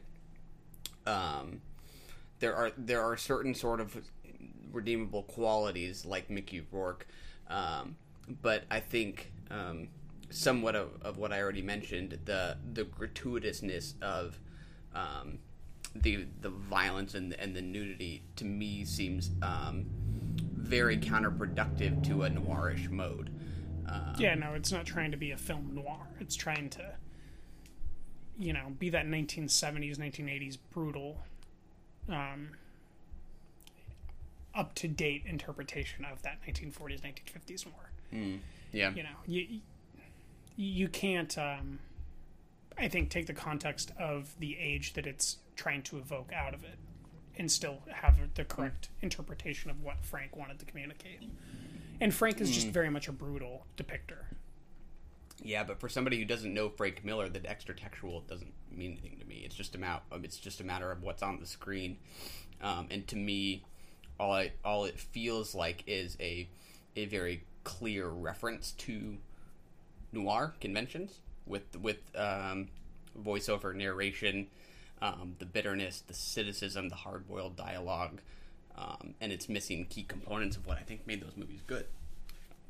Okay. I would say that that is all true and valid for your experience, but that what he's doing isn't just playing into film. He's making a comic book. He's not making a film. There's a film based on his comic books or graphic novels, and that what he's doing has more to do with narrative structure over the Western canon, which we'll get back to with Maniac. The entire idea of a Western canon of storytelling, and that if you just look at it from a film history aspect, everything you're saying probably is accurate and makes good sense, but that is not the derivation of where he came to these narratives from or these characters. he was influenced by those things that you're mentioning, but there's a lot more to it. He's going to be more influenced by Batman or by Stan Lee's comics and by what they're not offering or what they are offering and what's going on in the world and, doing those vulgar displays of free speech and freedom of press that were really wrapped up at the time, that he's coming at things from a standpoint that are just hard to, I think, put into context if you just look at it from a film perspective. And I think that you were much more drawn to film history, and I'm much more drawn to extra textual narrative history, perhaps. Well, let's go there then. Extra textual history. I mean, it sounds like what you're referencing when you say freedom of speech. That sounds like more of a cultural reference than a comic book reference. Yeah. What do you see when you say freedom of speech? What vignette or what? Frank Miller depicting dead heads visually in his graphic novel. He did 1980s or maybe it was early 1990s The Dark Knight Returns comic, which is just this brutal piece. He wrote The Spirit for a long period. He within comics, you had to to be profitable at the time, you couldn't really have a mature audience. And Frank was the first one within the universe that I'm aware of that, other than very, what you would say is kind of small time, perhaps, writers or artists. He's the first one that truly had an adult graphic audience that established things moving forward, like The Boys. Just brutal, banal books. What's The Boys? The Boys is how do you? Okay, imagine what you think the house that Jack built is going to be like. Yeah. Okay, that's The Boys. Noted. It's but just in comic book form. Yes. Yeah. He just paved the way, and he gave a voice to. He gave a new voice within the arc of graphic novels and comic books that was normally very approachable, kid friendly, and something that parents would agree to. And then he kind of made something that was for adults, and then it drove this adult thing. And I would credit him and what his work was with Batman to drive the arrival of the animated film Batman: The Mask of the Phantasm. I think that we don't get that film unless we get Frank Miller's Batman. Yeah. Which is brutal and punchy and gory. Yeah. And Sin City's brutal and punchy and gory, and you're getting these backdrops that I understand why someone wouldn't like it. I love it. And what you're getting in front of it is a performance of these characters, and I already have these characters within my head from reading the books. So I'm getting to watch these actors that I really enjoy personally, especially at this period of time of 2005. Mickey Rourke is pre The Wrestler right now. Bruce Willis hasn't completely given up. Right? He shitting on Bruce Willis. I'll shit on him. Jessica Alba, I think, is right in the height of her pretending to be, something that she's not, by all accounts. This innocent kind of doopy girl is kind of how she's depicted in the film, right? But she's really actually like a very smart person in real life. And I think that as kind of after this, she doesn't continue to do films where she acts like a sex symbol. Yeah. She kind of steps away from that, other than maybe The Love Guru, which I will defend forever. Oh, you do like that one? I haven't seen it in a long time. Not willing to go there. So yeah, the whole thing works for me. You get Michael Clarke Duncan in here. You get Nick Offerman with bleached hair. Oh yeah, I noticed that. I was excited. He didn't last long. I was kind of hoping he was going to stick around. Those shootout sequences, allowing a conversation about prostitution and keeping something that's more corrupt away from it to keep it pure is an interesting idea. That by keeping the cops out, you keep it non-corrupted. Mm-hmm. You know, I think that there's interesting subtextual conversations happening within the film, just like I thought that there were last week with Helena Catet and Bruno Forzani. Bruno Forzani's films. Yes. Yeah. How do you think your appreciation of it would change if you didn't know Frank Miller? I think that it would change it. I think that I wouldn't get as much out of the subtext or the extra context of the characters and knowing the entire narrative. Mm-hmm. But visually, for me, it's a stunning film to look at, just like 300. Yeah. I just like I'd want to watch Leonidas cut that guy's calf off and have it go through the field goal uprights every single time. Yeah. You know, I want to watch Mickey Rourke with the white tape on his face, telling her no, he cut himself shaving. Yeah. As he asks Carla for his pills. Yeah. There's lots of other stuff that I want to watch. I don't know that I'll prioritize it, but I do at least want to watch like some of 300 again, just to kind of compare. Because I do remember liking 300. So I'm curious just to see if visually I feel similar to it as I do Sin City. Yeah, I think that you might be more open to 300 because of Lena Headey or Lena Headey. I don't remember how to pronounce her name. Okay. Yeah, she plays the queen. And I think that she actually really grounds the film in an interesting way. But let me just list the actors that you might not remember. From Sin City. So we got Mickey Rourke. Yes. Clive Owen. Mm-hmm. Bruce Willis. Jessica Alba. And then the gal who shoots the arrow is Devon Albee. Mm-hmm. I don't know if I've ever seen her since, but she was really good in this movie. Mm-hmm. Then we get Alexis Bledel, Elijah Wood, Josh Hartnett, the power figure, Powers Booth, Rosario Dawson, Benicio del Toro, Michael Clark Duncan, Tommy Flanagan, Carla Gugino, Brittany Murphy. If you listed that cast with any other movie, I guarantee you would like it. Tommy Flanagan is the only name I don't recognize. He's the explosives expert. He's an Irish American with a huge scar on his face. I do recall. He is from. He's best known. I don't remember his character's name, but that Charlie Hunnam, Sons of Anarchy, FX show. I think is kind of his biggest role. Gotcha. And he's probably in Peaky Blinders too. Yeah, this might be a personal thing, but to me, this sort of has what I would call the Lincoln problem, where when I watched Spielberg's Lincoln with Daniel Day-Lewis, that was a star-studded cast, and I felt like many of those famous celebrities had enough time to disappear into their roles, and I only ever saw the actors, and I think I had a similar experience here. Didn't happen to me with Lincoln. I couldn't tell you Clive Owen's name. I couldn't tell you. All I think about is Clive Owen. I don't think about the character now. But I can imagine feeling very differently had you read the book or been familiar with the comic. And like that is like that's a really special thing. Like when you love a book and you feel like its aesthetic has been fairly and more than fairly brought to life on screen. I mean, the guy that made it directed it. Yeah. Or co-directed it. Yeah.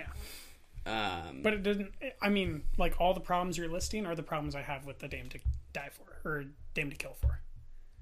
The follow-up to this. Gotcha. So, the sequel. Yes. Yeah. Which came out like a few years ago, right? 2014.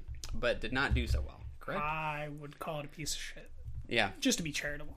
Equally star-studded, right? I feel like it had a big cast, but somewhat. It just this is really dense.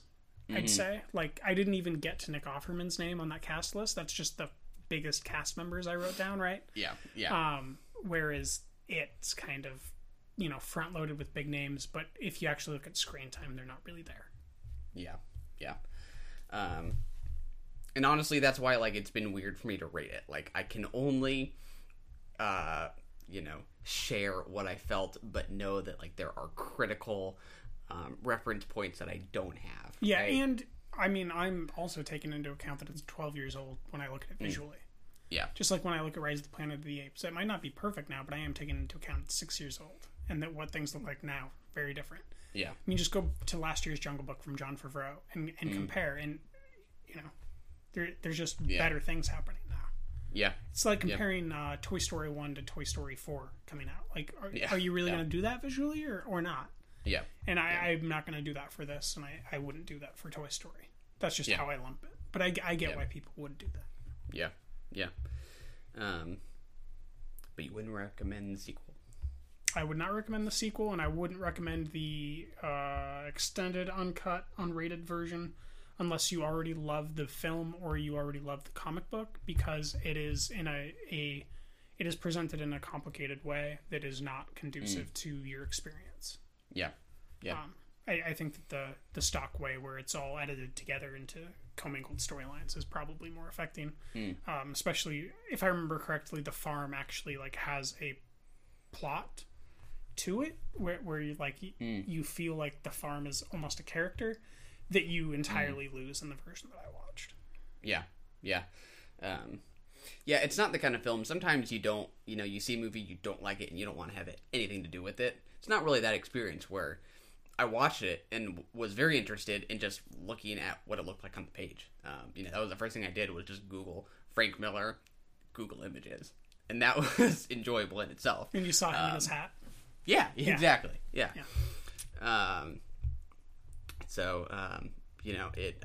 What you bring to it, baggage wise, matters. Certainly, just like with any film. Right? Yeah, exactly. So I'd recommend it. You would not recommend it? Personally, if you have not read the comic, I don't think I would. Okay. I think that, dear listener, despite what Michael's saying, you should ignore him. Because this is a comic book movie, and Michael has yet to like one on the show. So I will speak for comic book movies, and I'd say that this is probably one worth watching. I'd probably recommend steering away from his follow-ups, Frank Miller's that is, In the Spirit and A Dame to Kill For. But I think that you could probably watch this, or at least begin to watch this, and figure out if you like it. Well, let's ask this. If somebody said, would you recommend it as a noir? I'm in the mood for a noir. Would you recommend it? No, it's not a noir. Do you see why somebody might classify it as a noir? Or attribute noir conventions I guess if you're going to classify hardcore as noir. Yeah. Would you classify hardcore as noir? I haven't seen hardcore, but I'm loosely familiar with it. I wouldn't classify. I mean, it's part of the noir subgenre. But if we're talking about noir, as soon as you get past 1962, I don't think you can recommend a film that's noir. Yeah. I don't think it's physically possible, because then you're becoming influenced by current events and these statements that are happening with freedom of press, freedom of speech, post-JFK assassination. Like, you're getting into all this stuff, Vietnam, Cuban Missile Crisis, like all this stuff is playing into it, and you lose what made the original noir and original German Expressionism the way that it was, which was because they were still living in the shadow of those current events of World War II and World War I and the confinements of a lack of color. Yeah. I would agree, like, the political landscape matters, history matters, but I think the noir tradition, continues. I think it does. I think as a subgenre, but can you name, like, a noir since, like, 1960? What about something like Brick? Yeah, I think it's in the subgenre, just like Looper, but I wouldn't say that that's like saying the Adjustment Bureau is a noir, to me. Like, maybe it's not for you, but to me, it's just in that subgenre of, you use the word subgenre. I mean, I guess if that's a subgenre, what are the other subgenres of noir? Yeah, like to me that hews as closely to the conventions as you could get. I guess when I think of a noir, I think that we're gonna be talking about shadow. We're gonna be talking about light. We're gonna be talking about a mystery. Yeah, and I think that Brick doesn't do much with shadow and light. So I think that it's in a subgenre of a classification of noir. But I don't think that is noir. I think that it's more of a mystery suspense, which is the ideas that noir is made up of. Yeah. So I guess my point is that if you're trying to talk about like movies in any objective sense, you have to try to kind of think about like the framework in which they exist. You can therefore consider Sin City to be in a noirish mode. Therefore, is it successful in its engaging with some of the noir tradition? So you said something very important. You said objectively. Yeah. Are you asking me objectively how Sin City should be rated? Or are you asking me subjectively as who I am? I don't think we clarify at the start of every conversation whether or not we're talking objectively or I'm always subjectively. talking subjectively. But I think we do sometimes make statements that sound more objective than subjective. Yeah, when we're standing on our high horses. But if you were to ask me objectively how I would rate this, I would give it a 3 objectively. Because I think that you have to take into account, if you're talking objectively, every single age group, every single age range, and all of the history of cinema. And I think that it's more of a 3 then. But subjectively for 2005 and what it does narratively and how it expounds upon the comic book and ties it all together in its different versions, and what it does stylistically with CGI at that point in time, which you have to keep in mind, I think is 4 years before Iron Man. It's I think it comes out either 1 year after or while Return of the King is coming out. Like, this is a point in time where what's happening with CGI is very still new. We're still in the middle of the Harry Potter run. And for that, I give it a perfect 5, and I think that it's stylistically gorgeous and fascinating. But I think that objectively, if I was going to be talking to every single age group at the same time, it's a 3. It's more than neutral. Gotcha. That's fair. Because of its stylisms and its acting performances. Yeah. Which I do think that, the average person's gonna just see Clive Owen. But I think what Clive Owen's doing, I think makes it a little bit better than just a neutral performance. Yeah. I'll let you have the last word because you were trying to close it off and then I went on. Oh, I don't have anything else. I was just trying to... Oh, no, I meant that was a good point of closure. Yeah. Okay. Yeah, when you said objective, I was like, okay, I need to change everything I just said. I didn't realize we were speaking objectively. I was just on my high horse. Let's get into a really brief conversation. 2018's Lizzie. What? To your knowledge, did your father have any enemies? This is America, sir. Every man with a pulse has enemies. Lizzie. Directed by Craig William McNeil. It's a movie. Starring Chloe Sevigny. I don't know how to pronounce her last name. I call it Chloe Sevigny. Sevigny. Because she's not European. But you called her Chloe Sevigny last episode, so I was like, I might be wrong, but if you're now admitting that you might be wrong... I'm probably We don't know how. She's got an umlaut above the E. That's all I know. Do what you will with the umlaut. Chloe, whatever you want to call her, along with Kristen Stewart. Chloe S. with Kristen S. That's right. 2 strong actresses. I did not like this movie. You did. Not like this movie. There we go. Kristen Stewart was pretty good. Chloe was alright. The end. Yeah, I thought this had some pretty jarring tonal shifts throughout the film. The performances were fine, but I thought the direction was bad enough that that the performances barely had a chance to kind of break through. You know what was good? Anytime they were using the axe. That was okay. Yeah. Just if you can edit that down to every time the axe is in someone's hand, pretty decent movie. Yeah, I did think that the ending was okay, but it was a little bit. It was just too little, too late. It had lost me by that point. Yeah, I'd agree. I'd agree with every word of your sentence. Too little, too late. Yeah.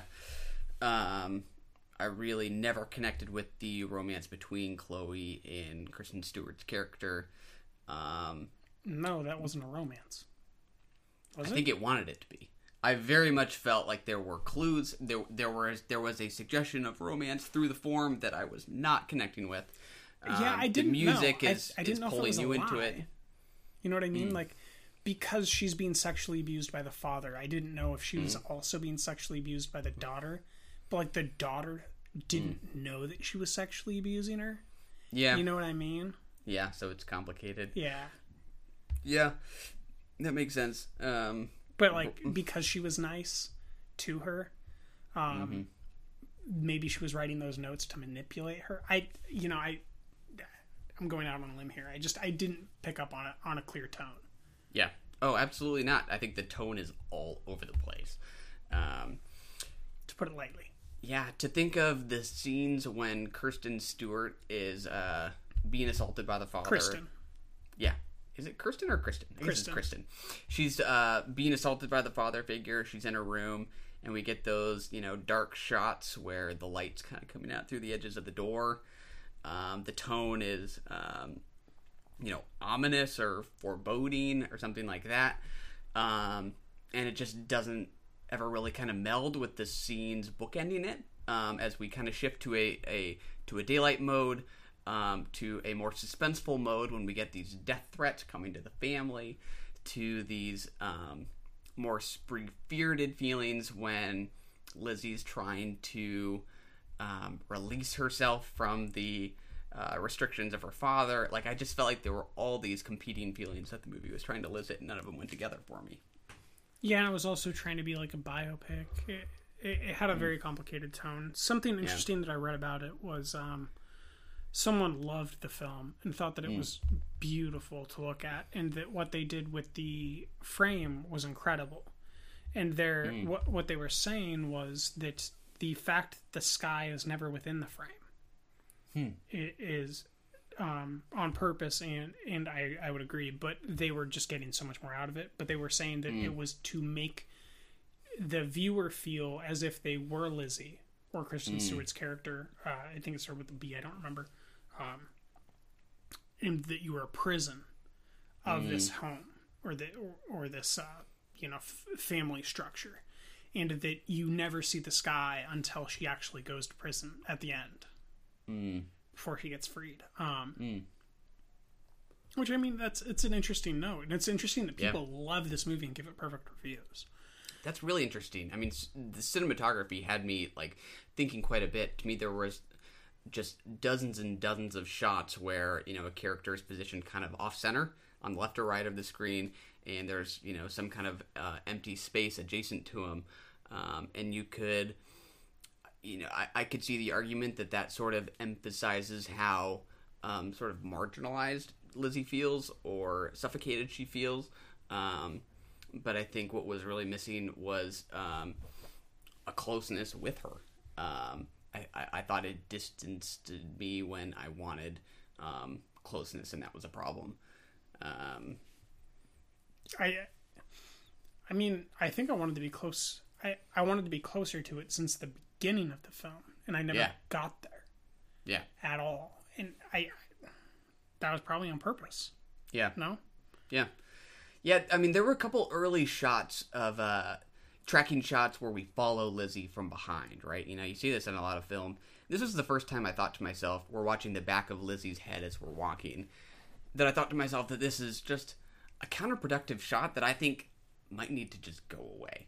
I don't think this does anything. I don't see her face. I don't see what she's looking at. I was about to say, maybe what you need to do is look at her face and look at her emotional development. Yeah, because Chloe can do some fascinating things with her eyes and her eyebrows.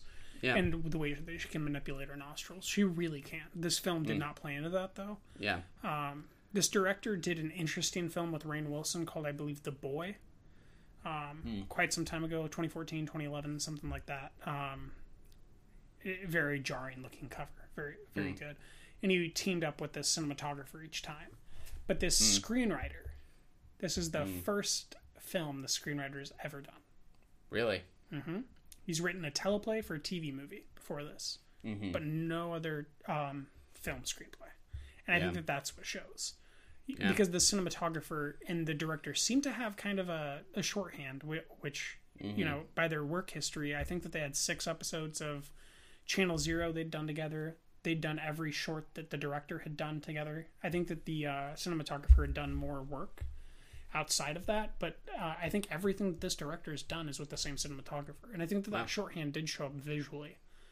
But there was nothing to the narrative to keep you within that. Yeah. I mean, I think there are some kind of complicated family dynamics here. And I don't know that it really pulled off filling all those out.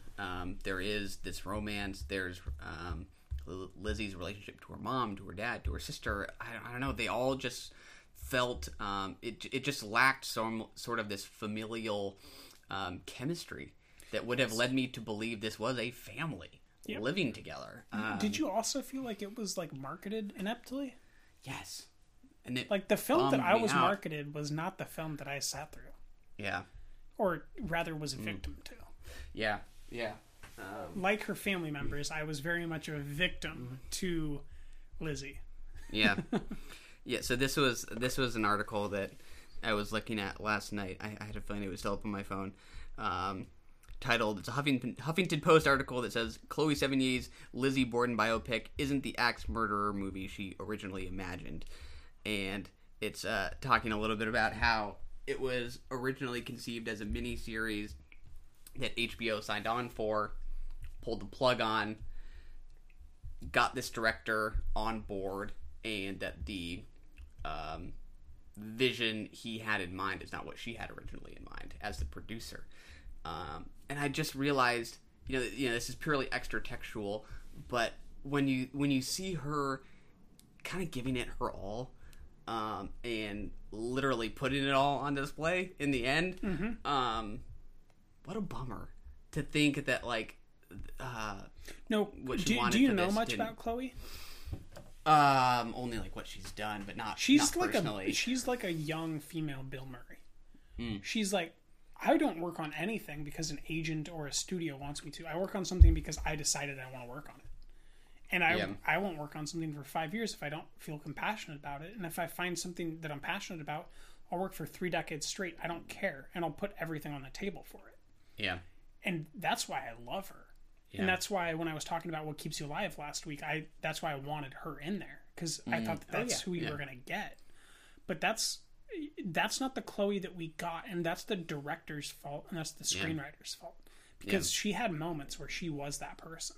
Yeah. Kristen Stewart had moments where she was at the top of her Clouds of Sils Maria game. Yeah. And this is, it's just not a good movie. And I don't think that it's any of the performers' fault. Yeah.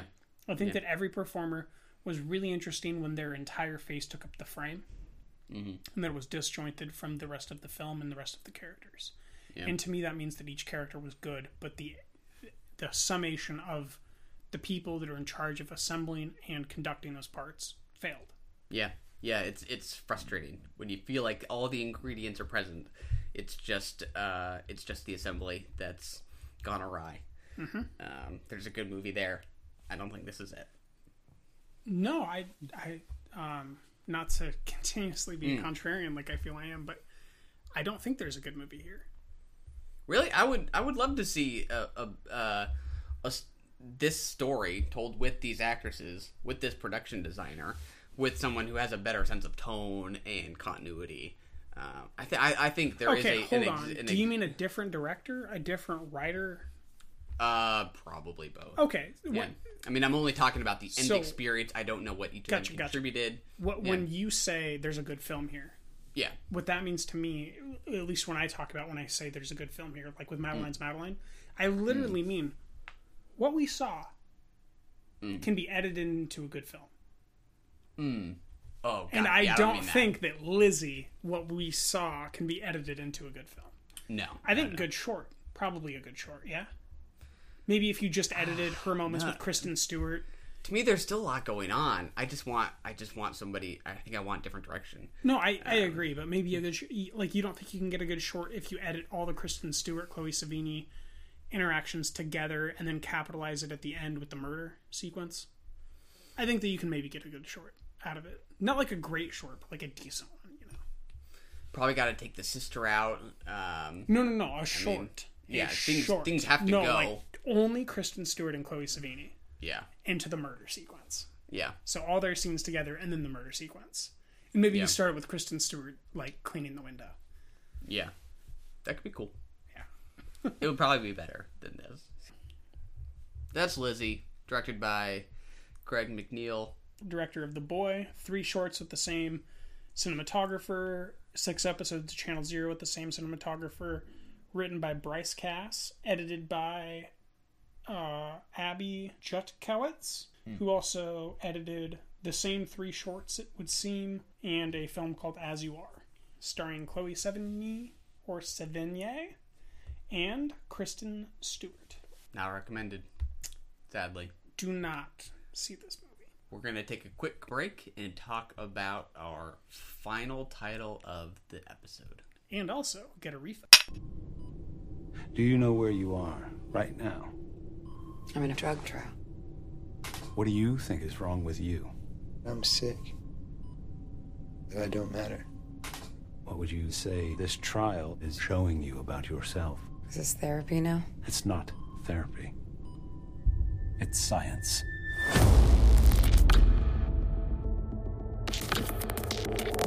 Once you begin to appreciate the structure of the mind, there's no reason to believe that anything about us can't be changed. Pain can be destroyed. The mind can be solved.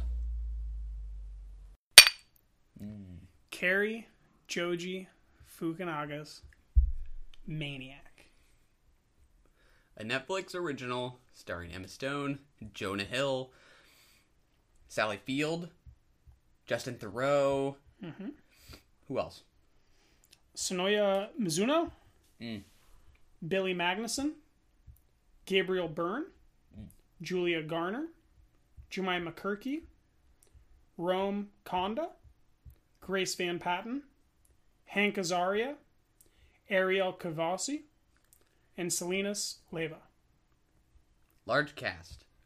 You have completed the miniseries. I have watched episodes 1 through 6. I completed it last week. There you go. 7 days ago, I believe. So today we'll just be talking about episodes 1 through 6.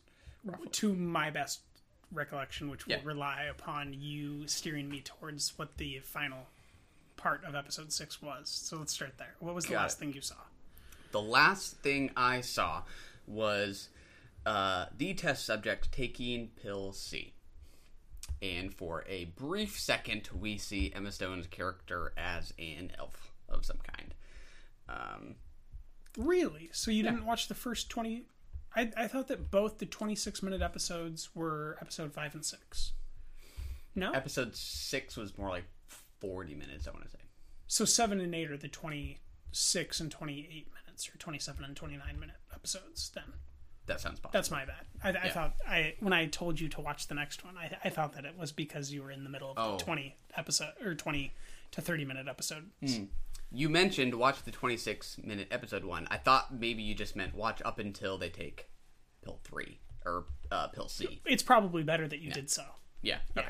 But I there's definitely a lot to be discussed about what happens in the end there, which is most prevalent in my mind.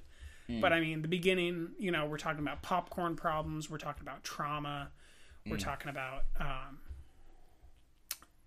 relationships with technology, sexual and ethical and philosophical and evolutionarily.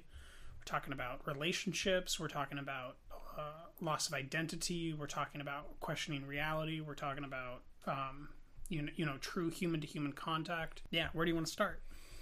Where to begin? Do you want to try to go episode by episode, or would you rather talk in kind of broader strokes about what we liked, what we didn't like, broader themes, that kind of thing? I think episode by episode might get us to those things more, or at least it'll get me there more. What would you prefer? That's fine. Yeah. Okay. Probably just spend more time on others as we see fit. Episode 1, just getting introduced to Jonah Hill and Emma Stone's character. No. What do you mean? Episode 1's just Jonah Hill, if I remember correctly. It's just popcorn problems, and then we're seeing Emma Stone as the kind of noirish, not noir, Vertigo-like female figure at the end of Vertigo, where he doesn't know if she's truly her. Thought we did see her in episode 1. I could be wrong. I believe episode 2 is her arc, and episode 1 is his arc.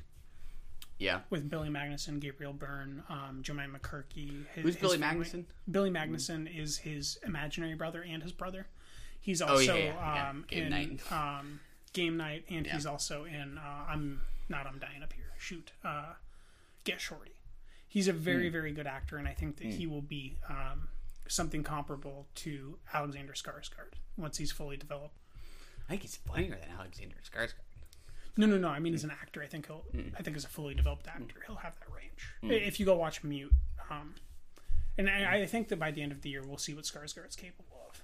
If his new films are what I think they're going to be. Well, he'll be in the film we watch next week, Hold the Dark. Gotcha. But he's in the Hummingbird Project, I believe, with Jesse Eisenberg. And I think he might have a few more coming out this year. But I think that he is one of the most fascinating actors to think about how important they'll be to Hollywood in the next 10 years. And Billy Magnussen could be akin to Alexander Skarsgård. Will be greater than. I almost think that he's in between Tom Hardy and Skarsgård. Gotcha. I think he's going to get there. Yeah, early on, I think I got on board with it very quick. I really enjoy the production design of the show. The pink and purple hues, I think, are delicious. I love all the color choices. I think sort of the reality that we are inhabiting is explained in very satisfying ways. There are so many unique qualities of this world that are explained only as we see them sort of take place in the narrative. Things like ad buddies, friend proxies. Unfortunately, we don't. I'm going to spoil it for you. We don't get to revisit these kind of as we press forward. And there's a lot left on the table. And really, it's just like, I want to see this world again. Yeah. I can't tell you about the end, so I kind of have to navigate away from that. But I'll say I want to revisit this world, and next week maybe we can get into how. Yeah. I just think that there is a worse version of this out there that assumes we need some of these things explained to us rather than just showing us them and letting us figure out how they are a part of this world that we're seeing. What are you thinking? So I think everything that you're saying is probably true. I don't know about the color stuff. But for me, what this work does is, for me, it's the best narrative, meaning written story, that's been visually depicted this entire year. Ooh-wee. My experience of watching this felt like I read a book, and I fucking loved it. I loved it. I fell in love with Jonah. I fell in love with Emma. I fell in love with them falling in love and out of love with each other, and their arc as they continue. What interactions with the robot did you get through? Or the computer? Oh, the computer. Cute. Yeah, Sally Fields. We understand that she is depressed following the death of Dr. Muramoto. And the last thing I saw was Jonah Hill preparing to leave the experiment in the middle of the night and walking up to the computer, and there being sort of a veiled threat from the computer. I don't remember what the word choice is there, but he thinks he hears a threat. So is Justin in the story yet? Yeah. Oh yeah. Justin Theroux's character. And Rome is dead? Who's dead? The original Japanese experiment runner. Yes, he is dead. And do you understand what's happening with?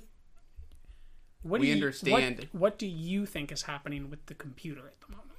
We understand, and the characters are discussing the fact that the character is depressed about Dr. Muramoto's death, and that they have perhaps developed, as the woman with the glasses says, they had an unprofessional relationship.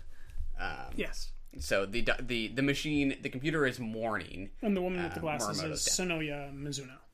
Personally, one of my favorite characters. Yes, absolutely. Probably her wig is amazing, and that slouch and the just endless cigarettes. How she holds her cigarette, maybe the single best thing about this show. Very loose in her fingers. Loose, but she's not going to drop it. Oh, no matter how loose it looks in her hands, or in it her is lips. firmly there. Yeah. So, it's really hard because I don't want to spoil stuff, but I the way that you're wording stuff, I don't know if you're just maybe not seeing what I'm seeing, and I should say it or not. But I can try to say more. Just at least kind of we can try to fill out the plot about what I have seen. Computer-wise. We've seen the computer sort of represented in one of these experiments as Sally Field in the I don't know what you would call it. When Jonah Hill's character and Emma Stone's character are in the 40s. Yes. Yeah. Storyline. Very much a Great Gatsby storyline. Yeah, exactly. Sally Field's character is Sally Field is representing sort of the computer there. So Dr. Morimoto is the dancing dead guy. Okay, so I feel very comfortable with just saying something that you could have already gleaned off of your experience with the show, and they will overtly state it in the next episode, I believe. Sonoya, is that correct? Sonoya Mizuno. After Justin Theroux left the project, programmed in those emotional parameters to the computer based upon his mother. Yeah, she says she gave it empathy. The computer is his mother. Yeah. She didn't say as much, but in her words she says I gave it just a sliver of empathy. Yeah. Okay, to help them from getting lost. I'm just remembering that this isn't 8 episodes, it's 10. So you're barely more than halfway. 6 in. Yeah. Okay, that changes everything. Yeah. Yeah. Okay. So they're at the point where they're trying to separate them still. Because every time they go into the subconscious dreamscape within the pill, or when they're on the pill, they are cohabitating the same reality, correct? Correct. We have seen... And you're about to see them in their own realities in the next 2 episodes. Those 26-minute episodes. Yeah. One time Jonah's character doesn't take the pill, so he doesn't do anything. Yep. Really? And then he takes it because he's forced to. Yeah. Emma Stone takes it and has the flashback to her sister's death.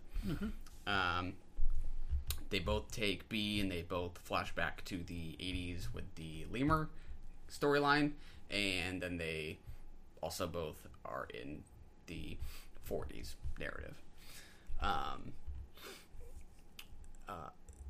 That was perhaps one of my favorite episodes. In particular, watching Emma Stone and Jonah Hill dance with dead Dr. Morimoto was a particular moment of delight. Yeah, very much Frankenstein. Yeah, absolutely. Or Frankenstein's monster, if we're going to be literally correct. Yeah. But yeah, just in terms of world building, I think it's wildly successful thus far. I don't really have any complaints about sort of the environment that it's created for its characters. I've completely enjoyed Emma Stone's performance, completely enjoyed Jonah Hill's performance. I do think she is outperforming him just a bit. Everyone says that, and I don't see it. No. I felt it in the 40s episode in particular. But like I said, I think I would still give this a 5. So we're kind of I would agree that based on what she's allowed to do with that character and who she gets to be because of the fact that she's already exited and she's coming back, and that Jonah is very much still the same character that's aware of who he is and he hasn't been separated from the storyline. Yeah, I would agree, but the thing is, if you're keeping track of who they're allowed to play and what identity they're inhabiting, for me, I think that they're each holding their own. Yeah, in a way, I don't know that it's really a fair, even comparison, right? Because they're asked to do very different things. Like his depressed, monotone kind of behavior, is just night and day different from what she's able to kind of express range-wise. So I don't know that it's really like that fair to compare, but I think that he has a range too. You know, I thought maybe we were going to see more of a range in the 40s episode, with him leaning heavier into some of that. No, he's very much still his depressive self. Yeah. I'll just within the show, you'll never get him outside of his depressive self. I don't. Yeah, that's just. That seems but Emma plausible. Does. You know, she's defensive in a way that he's not. Yeah. He's open. He's very much like Mickey Rourke in Sin City. He's like, I need my medicine. He believes he's more sick than he is, and he is very worried about doing the wrong thing, whereas Emma is, you know, more like Benicio del Toro. Yeah, she doesn't give a fuck. Yeah, but that you know you'll see that development as it happens. So episode 1 is him and his trauma.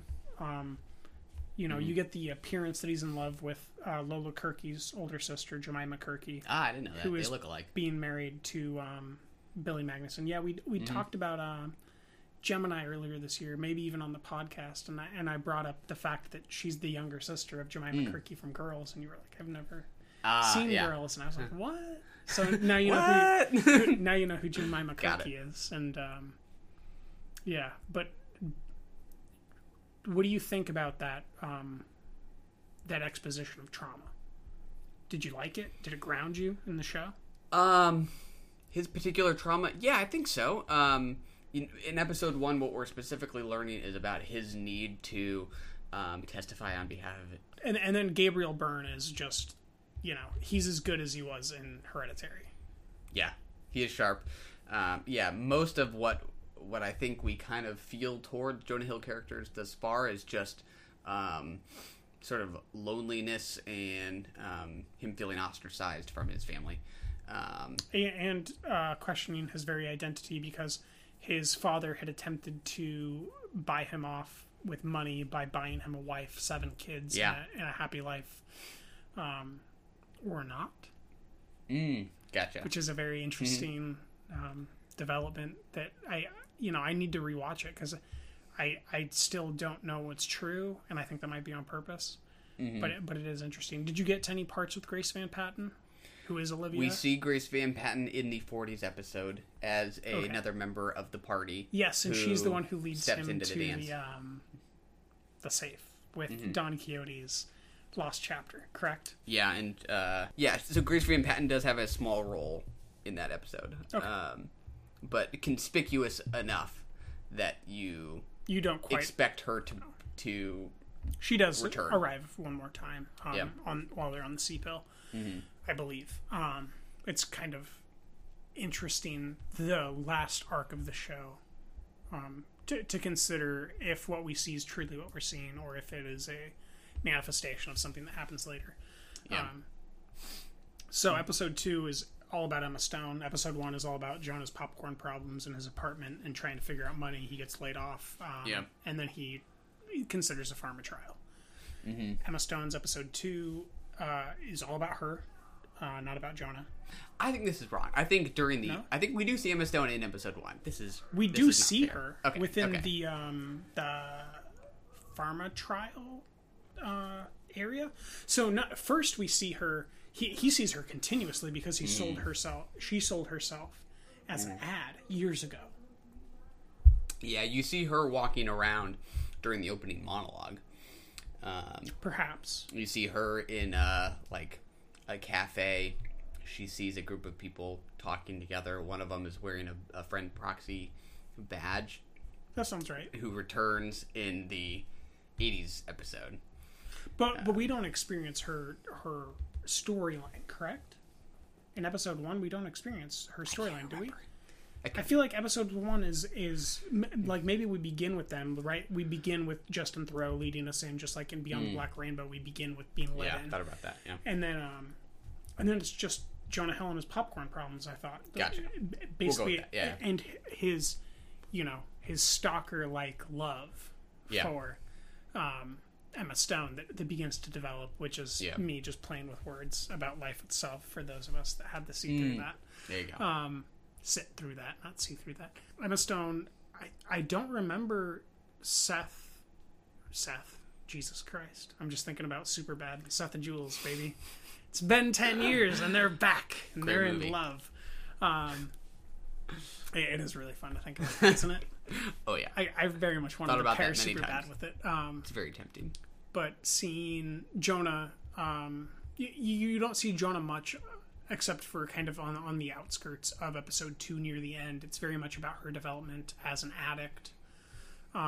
She goes to get the pills from I don't remember his name within the show, but Rome's son, who's playing chess with a koala robotic puppet kind of thing. Yeah. He says like, I own you, bitch. yeah. Those are the kinds of scenes that I think sort of leave like time period and place ambiguous, but like futuristically retro. Like that's what's very strange, right?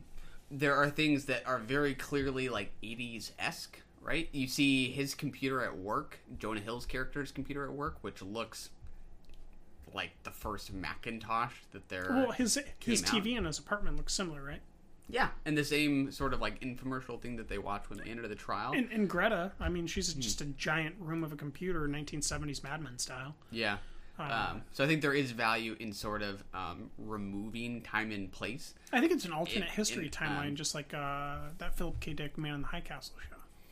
Right, it's very much that commingling of, I think, Carrie presenting Japanese American stylings together into an alternate future. Yeah, but to me, alternate future, exactly. Okay, Man in the High Castle, is it the future or is it current day, or I don't know? Well, okay, it would be an alternate past that would have a futuristic look because it would have been written when Philip K. Dick was writing. Yeah. Yeah, it's like the way advertising plays a role in this world seems like a logical extension of the world we live in. Yet there are other things that seem like they haven't advanced at the same pace, which sort of confuses like time period in a good way. Yeah. So what I was thinking was how fascinating it was that there weren't smartphones, because the world presents everything that a smartphone does. Go to IMDb right now. Tell me you don't see that. Yeah. Okay, well, in this world, there's ad buddies. Yeah. You know, it's, so, like, when we walk to the brewery to go get our beer, in the next 2 hours, I'm going to get a question from Google Opinion Rewards, where I'm going to get 22 cents if I say that I went to Jiffy Lube and used my debit card, which is right next to the brewery. Yeah. Right? It's just like Ad Buddy. Like, give me money, and I'll tell you how to advertise. So it's, you know, it's a physical manifestation of what we're seeing in our digital world, to me. And I think that it's genius. And what it's doing with the Western canon of mythology, I think is just genius. What it's doing with our understanding of psychology and trauma, and REBT, which is Rational Emotive Behavioral Therapy, which is a psychological tool to overcome trauma and become able to manifest yourself and mobilize yourself within the world, which is part of Cognitive Behavioral Therapy, which is CBT. It's just perfect. It's incredible how well it's executed. Yeah. And Carrie, I think, to put it lightly, he's the next Denny. Denis Villeneuve? Interesting. Say more. What's the connection you see? I mean, I think if I've heard any complaint about... it's Fukunaga, right? Which is his last name? Cary Joji Fukunaga. I think it was Scott Tobias, amongst others, who I heard had trouble tracing sort of a through line through his work, and thus aren't sure yet what his authorial voice is and what sort of differentiates him. And thus, when they talk about him being the next director of the Bond movie, it's anyone's guess what it will look like. Who directed the last Bond film? Sam Mendes? Raimi. Oh, was it Mendes? I was thinking Sam Raimi. He directed one of the other ones. Did Sam? That's right. It could have been Sam Raimi. It could have been Sam Mendes. Sam Mendes also sounds like a name that I know, but I was going to say Sam Raimi. Well, here let's just find out. We for have the info. We have plenty of time before we have to get to our movie. Surprisingly, and Sam Smith, I think, did the film as well, or the many Sams the song. involved. He did the song for it. Yeah, so I searched Sam Raimi, and Bond isn't one of the first things that come up. It's Spider-Man and Evil Dead, so I definitely know that it's not mistaken. him. Sam Mendes is a stage director, best known for Skyfall, Inspector, American Beauty, Revolutionary Road, Road to Perdition. He likes roads and he likes Bonds, is what I'm seeing. Jarhead, Away We Go. I love Away We Go. So, right, if I were to ask you what Sam Mendes' through line is as an authorial voice as a director, like what ties Skyfall and Away We Go together? I couldn't tell you anything. I would agree. I don't think that you... So, have you seen True Detective Season 1? I have not. Oh, okay. You ask me, what ties True Detective Season 1 and Maniac together, Taylor? I don't fucking know. They're shows, I guess. Like, nothing ties together. I mean, great character development, beautiful visuals, fascinating themes, great shadow work, meaning narrative shadow, like casting doubts constantly through manipulation of the lens. Like, I think that what he can do to communicate how a character feels is his true strength. And I think that he understands the actors that he works with so far and works with them so well and makes them so comfortable that he's just that guy, you know? Whereas I think Denny has a very clear carryover of always bringing a voice to femininity that people are so drawn to that they question anytime you bring up Denny, like what are they going to do? Because in the back of their mind, they're thinking about that femininity. And I would say that's, you know, I personally almost always disagree with Scott Tobias, if I remember correctly. He's one of my favorites. So I don't take him too seriously. Yeah, I should clarify. I don't know that he meant it was, like, that he meant it as a criticism, but, like, just for a wildly different comparison, if you were to pick certain other directors, like, say, a Paul Thomas Anderson, there is sort of a hard-to-define quality that you might come to expect from his next film, something peculiar and idiosyncratic, versus other directors whose work is consistently good, but whose voice is seemingly more disparate film to film and thus harder to predict, which you could argue is better, just as fascinating. A good thing. Yeah. No, I think it's equal. Yeah. So the person that you just brought up, PTA, and I'm trying to remember his name. You'll remember as soon as I say. I Heart Huckabees? David O. Russell. He's much more of a David O. Russell to me. Like, point out the similarities between Silver Linings Playbook and Three Kings. Yeah, point out the similarities between Joy and I Heart Huckabees, right? Like, there are similarities. Yeah. And I think there will be similarities project to project. I think that I can point to many similarities between Jane Eyre and Maniac. I haven't seen Jane Eyre, but I know the story of Jane Eyre, and I think that I can point to those similarities. But I think that it's just what you see is someone who's good at their job. Yeah. You know, he's just good at his job. He's like Steve McQueen. He's just good at his job. Yeah. His job is to give you great visuals. And you compare Beasts of No Nation side by side with this. What's common? Yeah. Looks good. The actors are good. The actors are so good that they seem like they're comfortable and they trust him. And it seems like he's shooting from the right spots. Like, every time I look at it, I don't go, you should have put the camera there. I never think that. Yeah. Which I think means that he's truly going to be great. And I think that he's only going to get better. Yeah, but to me, that's different from Denis Villeneuve, who, if he was to direct a Bond movie, I think I already know what that trailer sounds like. There's going to be an ominous tone. Dead. That could be. But I think he would find somebody with a similar sensibility, and the trailer would probably have that deep bass that goes similar to sort of conduce that ominous tone. The thing about Denny is Denny is about 12 feature films in. Yeah. And quite a few from different screenwriters. Yeah. Than him. And once we spend more time with Carrie, either developing screenplays that are already written with his voice as well, or him shooting films that are just from someone else's voice. I think we'll slowly see that development. Mm-hmm. But I mean, if I were to show you, let's see, what's that film called? The one with the fish head flopping, Maelstrom. If I were to show you Maelstrom, then I were to show you Blade Runner 2049 and say that it's the same movie, what are the or the same director, what are the similarities? You'd be like, I don't know. Yeah. You got to see The Ark. You got to see Enemy. You got to see Arrival. You've got to see that terrible shootout film where they killed women at the that Quebec school. I don't know that one.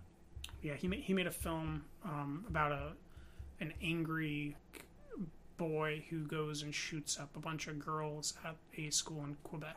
Not the Polytechnique one? Polytechnique. Is it? Yeah. I haven't seen it. Wild guess. Yeah. So, like, if you watch the whole arc of those, you kind of see the development. But if you just go Maelstrom to Arrival, if you just go Maelstrom to Blade Runner 2040, you're like, what's happening? Yeah. You know, and what's the Taylor Sheridan film he did? Sicario, right? Yeah. If you just go, not Blade Runner, I guess, Sicario with Polytechnique, you're like, there's no similarities here. Yeah. You know, and I think that might be kind of where we're at. We just need more from him. And I think once we see Bond, he'll get to stretch his legs. Yeah. Yeah. It'll be cool. I kind of forgot how we got on that tangent, but I am excited to see what he does with Bond, for sure. Yes. I don't doubt his direction at all. Direction is titles in production. Yeah. His direction is a strength, for sure. That's what I felt. Yeah, he's the number one listed writer here with Patrick Somerville, which they both developed the show together, and it's technically created by Patrick Somerville. Mm-hmm. And then they have many writers. I think that there's 10 more writers besides them that can contributed. Mm-hmm. And then Carrie's got Sin Nombre, Jane Eyre, True Detective Season 1, Beasts of No Nation, and then he's got Bond 25 in development, 6 announced projects, 2 shorts. Gotcha. Yeah. He's got a full plate. And the editor of this show, some of it, which is very interesting because there's only one listed editor, but he only edited 4 episodes.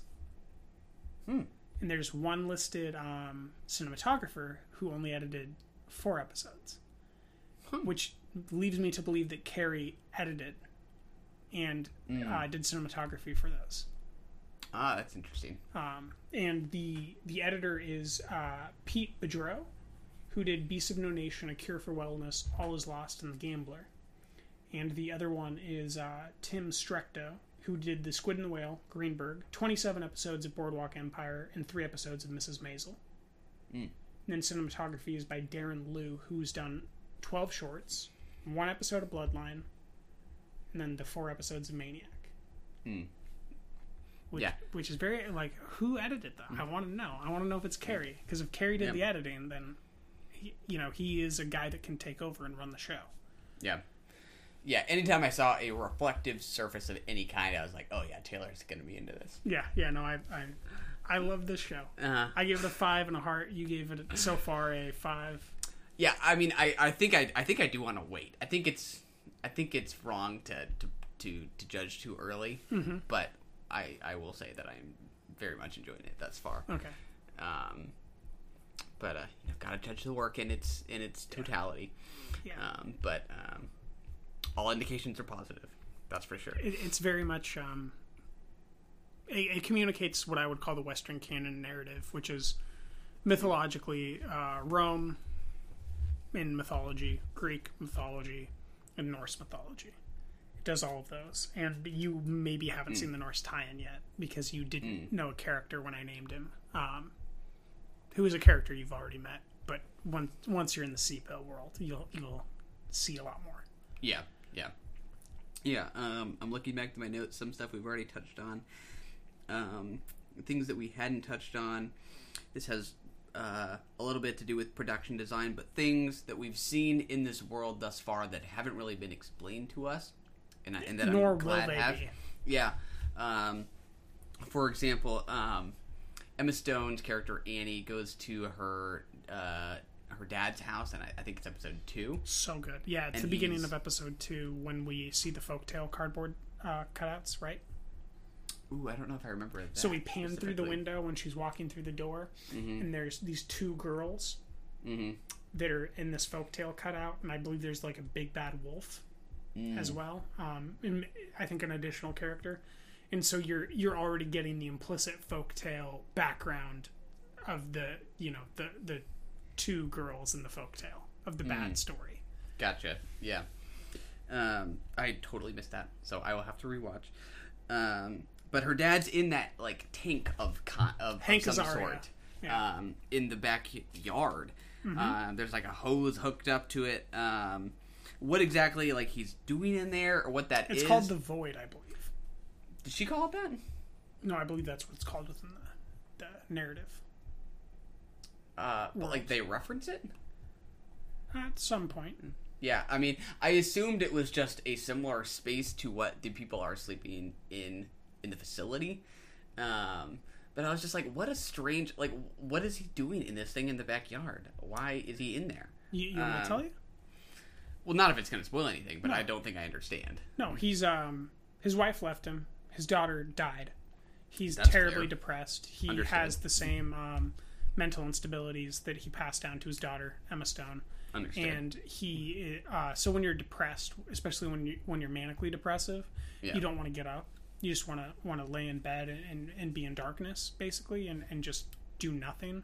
And that is exactly what that's doing. Why is it a tank and not his bedroom? I believe that's what I mean, just technologically, not emotionally. I believe it's supplying a bunch of different stuff that I would have to look at the radar again, but it had CO2 levels, oxygen levels. I think it had sunlight levels, so ultraviolet. It had basically everything that you need to stay healthy while you're depressed, I think. So there's something to that, and that it's common enough in that world that that's what they do. Yeah. Which is why they don't exactly explain it, and that's why I want to spend more time in the world. I want to. You haven't seen it yet, but there's they're in a pharmaceutical building, and all I'll say is just like Cabin in the Woods. I want to go to different floors on that elevator. Yeah, see what else is going on. I was also kind of fascinated that the friend proxies wear badges. Indicating that they are friend proxies. I thought this is not a criticism, just a bizarre choice of this world. When Have you gotten to the point? Continue. Oh yeah. You're about to answer me. When Emma Stone shows up in sort of the plant facility, the greenhouse. She's pretending to be the friend proxy just to get involved in so you've gotten there. Yeah. She's pretending to be a friend proxy to get involved with the study. You've seen her wearing this badge that says friend proxy, or it says FP, kind of conjoined. And you see one other character wearing it in episode 1. I just thought that was an interesting touch. And you'll see another one later in the show. Yeah, I would have assumed that in such a world where this thing exists, it is something you would want to be discreet about.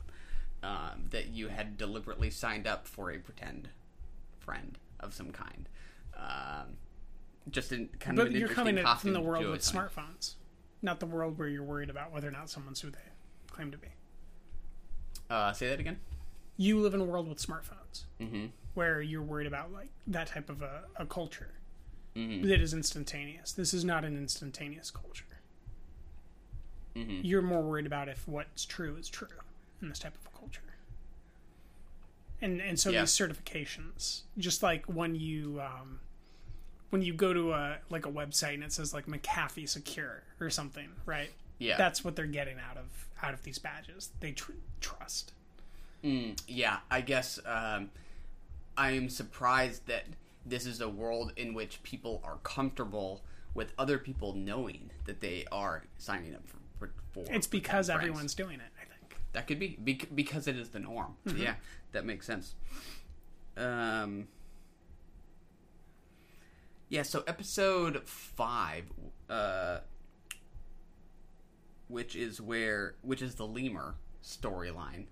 The first two are a little more clear in what they sort of like represent in the characters' minds, especially because they kind of describe explicitly what Pill A does. It like brings traumas to the surface of your head. And you already know that she's addicted to the experience of getting to be with her sister again. Mm-hmm. Those were more clear, whereas, you know, in storyline, or in Pill B, and we jump to this 80s period, where there are a couple with the lemur, I think it's less immediately clear what this has to do with their with their character development. So we were in the middle of I was still trying to suss out what you understand about the computer. Yeah. So one thing that like, keep your notes out still. I'm not going to completely take over. But so the reason that I'm asking this, I just have this, is she's a manifestation of identity as well. She's playing into this. The computer. Yes. Yeah. Yeah, she has her own personality that's playing into it too, and they're all sharing this commingled reality. Just as much as Emma Stone and Jonah Hill's characters are developing, Seth and Jules, if you will, just as much as they're developing, the computer you could assume is developing as well. And there's something very interesting happening where, you know, we begin with Justin Theroux having sex with his computer with peanut butter and all sorts of lubricants littered around his home when Sonoya Mizuno comes and interrupts him and says that he needs to come because Rome just died. And so the first scene we see is him loving a robot. Essentially, right? And then what we get for the rest of the show is this robot he built, or computer he built, processing and learning love through these interactions with people. And the stories that they have to get through the traumas of their love. And I just want to make sure that that's very clear, that we're on the same wavelength of this is trauma, this is love, and this is the computer learning from them. And also them learning with the computer. And I think that's that episode, unlike the one in which we just see a flashback to Emma Stone's character's sister's death, this one felt much more confused in whose sort of experience we're learning about. We know that Emma Stone's character's mother, divorced her father, is at least absent from her life. Any sort of abandonment or loneliness she feels seems to materialize in this episode. But it seems to additionally involve whatever sort of feeling the computer has, as we've already come to realize that the computer has the same voice as Justin Theroux's character's mom. Who is Lincoln's wife in the film Lincoln. Correct. Sally Field. So it was just a particularly rich episode in sort of this feeling of connection between a child and a parent, between various characters, that I couldn't tease out like when I was watching it, but I just know that I knew that I felt it, you know. The whole time I was watching it, I was like, oh my god, this is so like, I was just like, this is genius, this is genius, this is genius, this is genius. It's very fun. Outstanding questions that I have at this point. The biggest one is after Dr. Muramoto dies, and Azumi, who's played by Rome, and Azumi takes the elevator, goes up to some office, and is talking to a television screen about bringing in Justin Theroux. I think that is like the biggest unanswered plot point. There's lots of ambiguity about, character development and that kind of thing. That thing that I said earlier about how I want to see what happens on these other floors is directly tied to that interaction. Yeah, that makes a lot of sense. That was rather withholding. Who or what exactly she is talking to. They continue to withhold. Yeah. Have you read Don Quixote? I've read the first, I'd say, third of it. Okay, that is one I have not read, but that you know, sometimes, you know, films or TV have specific reference points, obvious ones that you just don't care about. This is one that, like, leads you to the source, that it makes you want to go read and kind of see what the tie-ins are. I'll tell you, I'll be more open to revisiting novels once the year is over.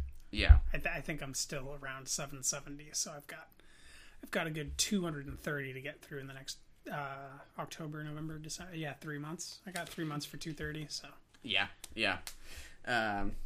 Not much else note-wise. Kind of thinking about format more generally, this is one that, like, I felt like was just perfectly suited for the format that it was ultimately presented in. I wouldn't want less time. I wouldn't want more time. Up until the point that I've watched, it's been really fun to take it episode by episode and live in their traumas. Yeah, and I could equally imagine it being satisfying if you watched it all in one sitting. But I do think it is particularly well structured to allow for both. I don't know if it's good for, like, episodic though. I feel like you kind of need some immediate payoff. Like, I think you might need episode 1 and 2 together. I think you might need the next 2 episodes you're about to watch kind of together. I don't know. Yeah. With some, like, I think that the one that you just watched is a great standalone episode. Like, it's just because it's the Grace Van Patten Safe Heist, right? It's the one right after that, but okay. Yeah, but you're right. They do kind of come in pairs. You know, I do think there's something about miniseries that, like you said, it reads like a novel where you can read a chapter, put it down, let it sit in your mind, and come back to it. Yes. That is a very, like, particular kind of experience versus something that you digest in a single sitting. I certainly think you could do that with this show, and it would be fun. But to, you know, write it and direct it such that it's available to an audience who wants to do either or is kind of tough. If anything, in retrospect, you know, something like Sharp Objects, I think, you know, is a little tough to sort of get immersed in that character, leave her for the week, and come back to Amy Adams' character. Those don't feel as much like chapters to me as this does. No, this feels like the difference between expert and good. Yeah. Just like you can read a whole novel in one day if you want to. The best ones you can read a chapter, just think about those characters for a couple days and come back to them. That's something that, like, the great miniseries. You know, there's some books where I will take time away because once it's over, it's over. Yeah. And you know, it's hard. You never get to have that first experience again, right? Like, I was the weird kid that read every time a Harry Potter book came out. Got it opening day, and I finished it that day. Downed it. Yeah. You know, and now as an adult, I probably would be the person that doesn't do that. But, you know, Phil Pullman just released Book of Dust earlier this year, and, you know, I finished it in 2 days. Yeah. Yeah, and I think it's particularly satisfying, you know, to watch part of a show and then revisit it later when it's specifically kind of referencing things that are a part of the everyday. Like, when I watch Sharp Objects and see an episode 1 week, come back to it the next week, there's less sort of in that intervening period that I think really illuminates what I've seen and what I'm expecting, versus something like Maniac that seems sort of temporally, like, not specific. Like, I can't tell you what year this is, but I can tell you that when I watch an episode and then I go and start thinking about the way advertising plays a role in my life and the way relationships kind of play a role in my life, that sort of just reinforces what it is that I'm experiencing in the show. Exactly. No, that's exactly how I feel about that too. Yeah.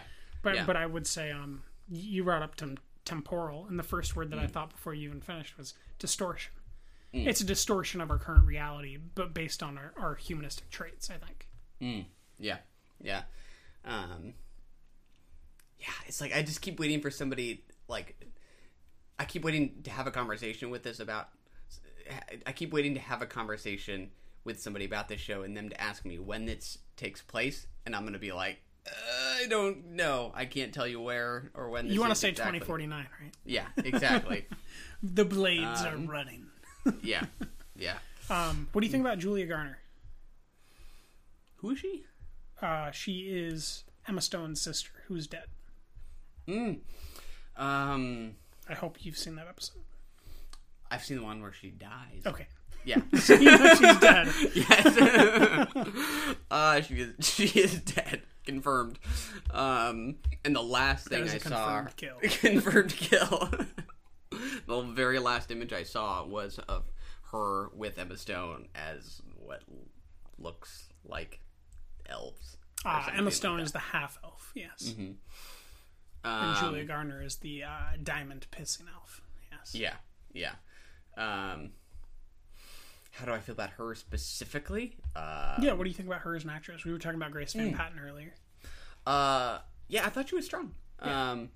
I think that no complaints. That there's I think there's something very interesting happening with Netflix as the new age of kind of where actors are starting.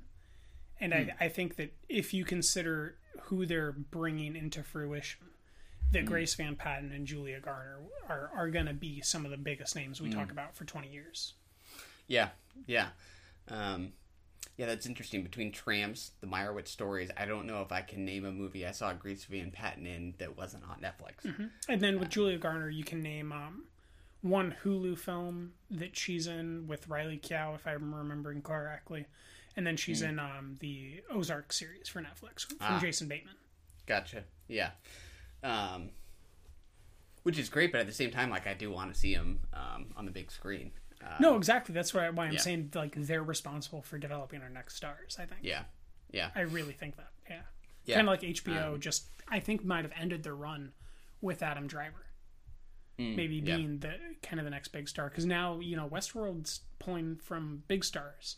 Vinyl failed, and it was pulling from big stars. I would make the argument that Starz was, or Showtime, I don't remember which, was going to be developing just as equally. But they just canceled on Dying Up Here today. Really? And, I think R.J. Cyler is going to be one of the biggest names moving forward for actors. And, now it's canceled. So Yeah, I remember seeing...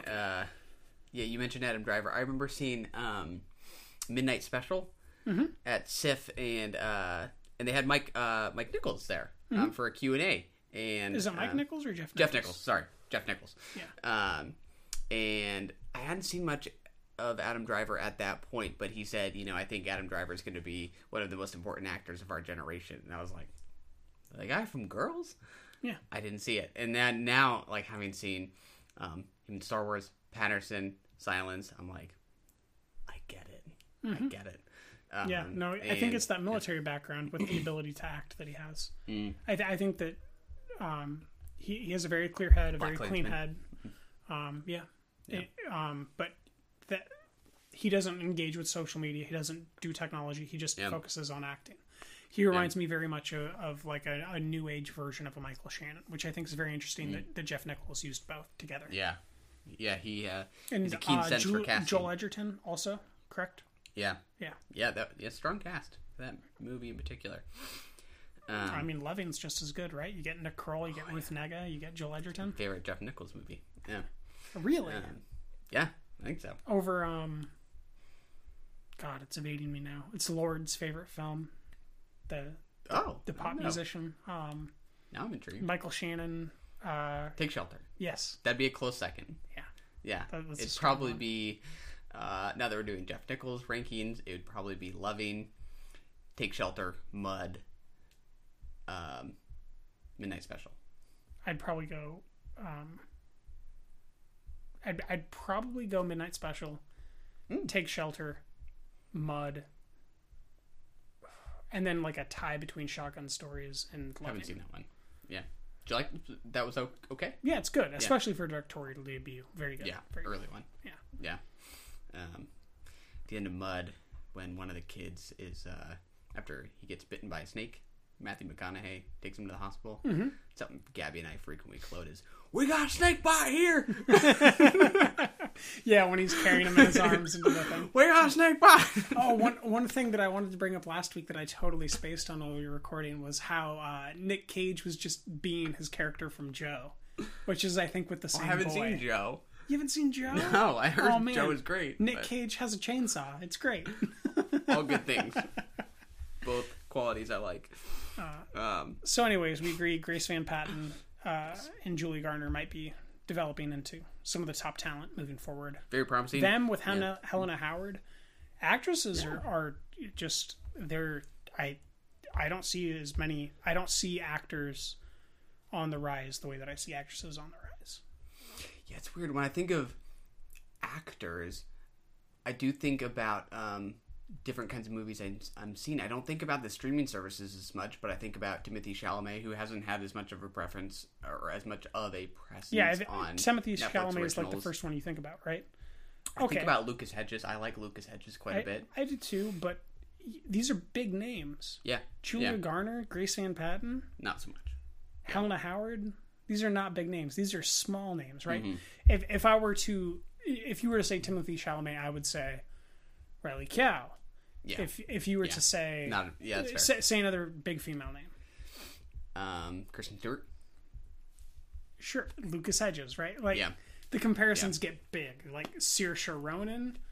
Okay, then let's go with a big actor. Who would a young kid be that's big?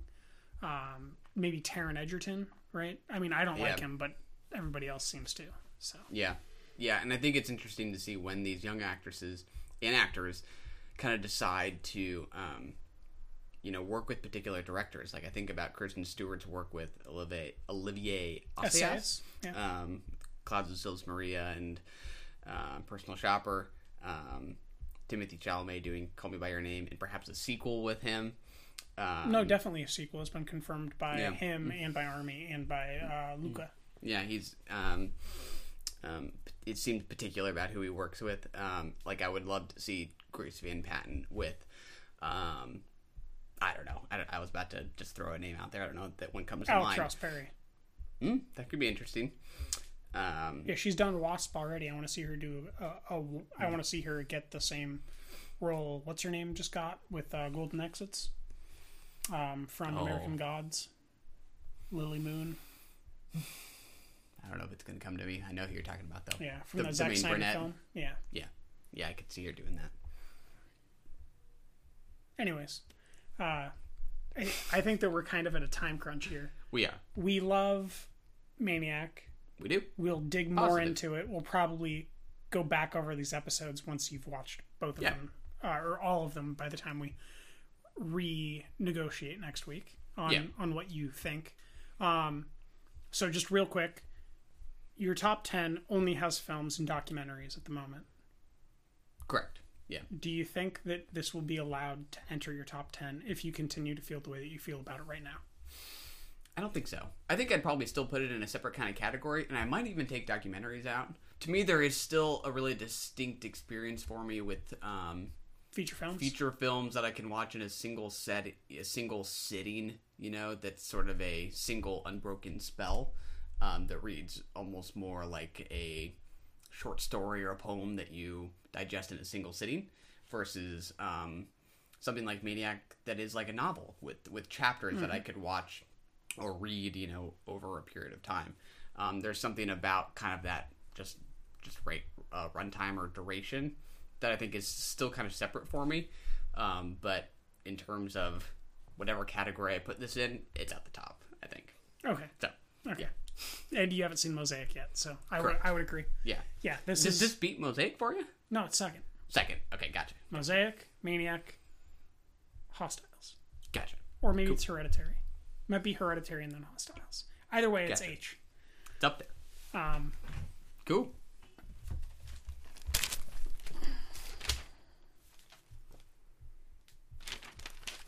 Just pulling this right up. We're going to do consensus ratings. We've gone over Madeline, Sin City. I did the extended recut unrated. You did the normal version. Mm-hmm. Lizzie, Maniac episodes 1 through 6, which you did not feel comfortable giving a rating to, correct? I would say it's still a 5. Why not? Okay. Nowhere to go but down. So let's get to it. The consensus ratings for the show are Madeline's Madeline is a 3, with a 3 from me and a 3 from you. Sin City is a consensus rating of 3, with a 5 from me, which is perfect, with a heart, and a 1 from you, with no heart. I don't know why. Correct. Lizzie gets a 1.75 consensus rating, 2 from me, a 1.5 from you. I think that, yours is just as equal to mine. I just gave it the 2, probably. Why not? Because of the performances. I was just thinking about those performances when I logged it. And then Maniac, I gave a 5. You gave a 5 for a consensus rating of a perfect 5. Boom. Which is very rare on the show. Mm-hmm. That's how you know it's worth watching, folks. So what's on tap next week, Michael? Up next week, we have the Netflix original Hold the Dark, directed by Jeremy Saulnier. We have Colette, featuring Keira Knightley. The much-anticipated A Star is Born, featuring Lady Gaga and Bradley Cooper, as well as Tom Hardy's first Marvel foray in Venom, and really his first superhero foray. A film that I'm not familiar with at all, at your recommendation, called A Room with the View, which will tie into Colette, as well as Crazy Heart, which should hopefully tie into A Star is Born. And at my insistence and persistence, the instant classic, seen by almost no one, A Prayer Before Dawn, which I think might tie into Venom and Hold the Dark. Declared an instant classic, sight unseen. Love unseen. It. I think it's distributed by A24. I feel good about my claim. Seems like it's a safe bet. All right. Well, from us to you, this has been Drinking the Movies, episode 10. That's right, folks. We're 10 episodes in. Just getting started. Lots to come. I'm Michael. And I'm Taylor. See you next week. Cheers. Run! Go! Get to the chopper! We have to go. I'm coming with you. That was brilliant. Fascinating.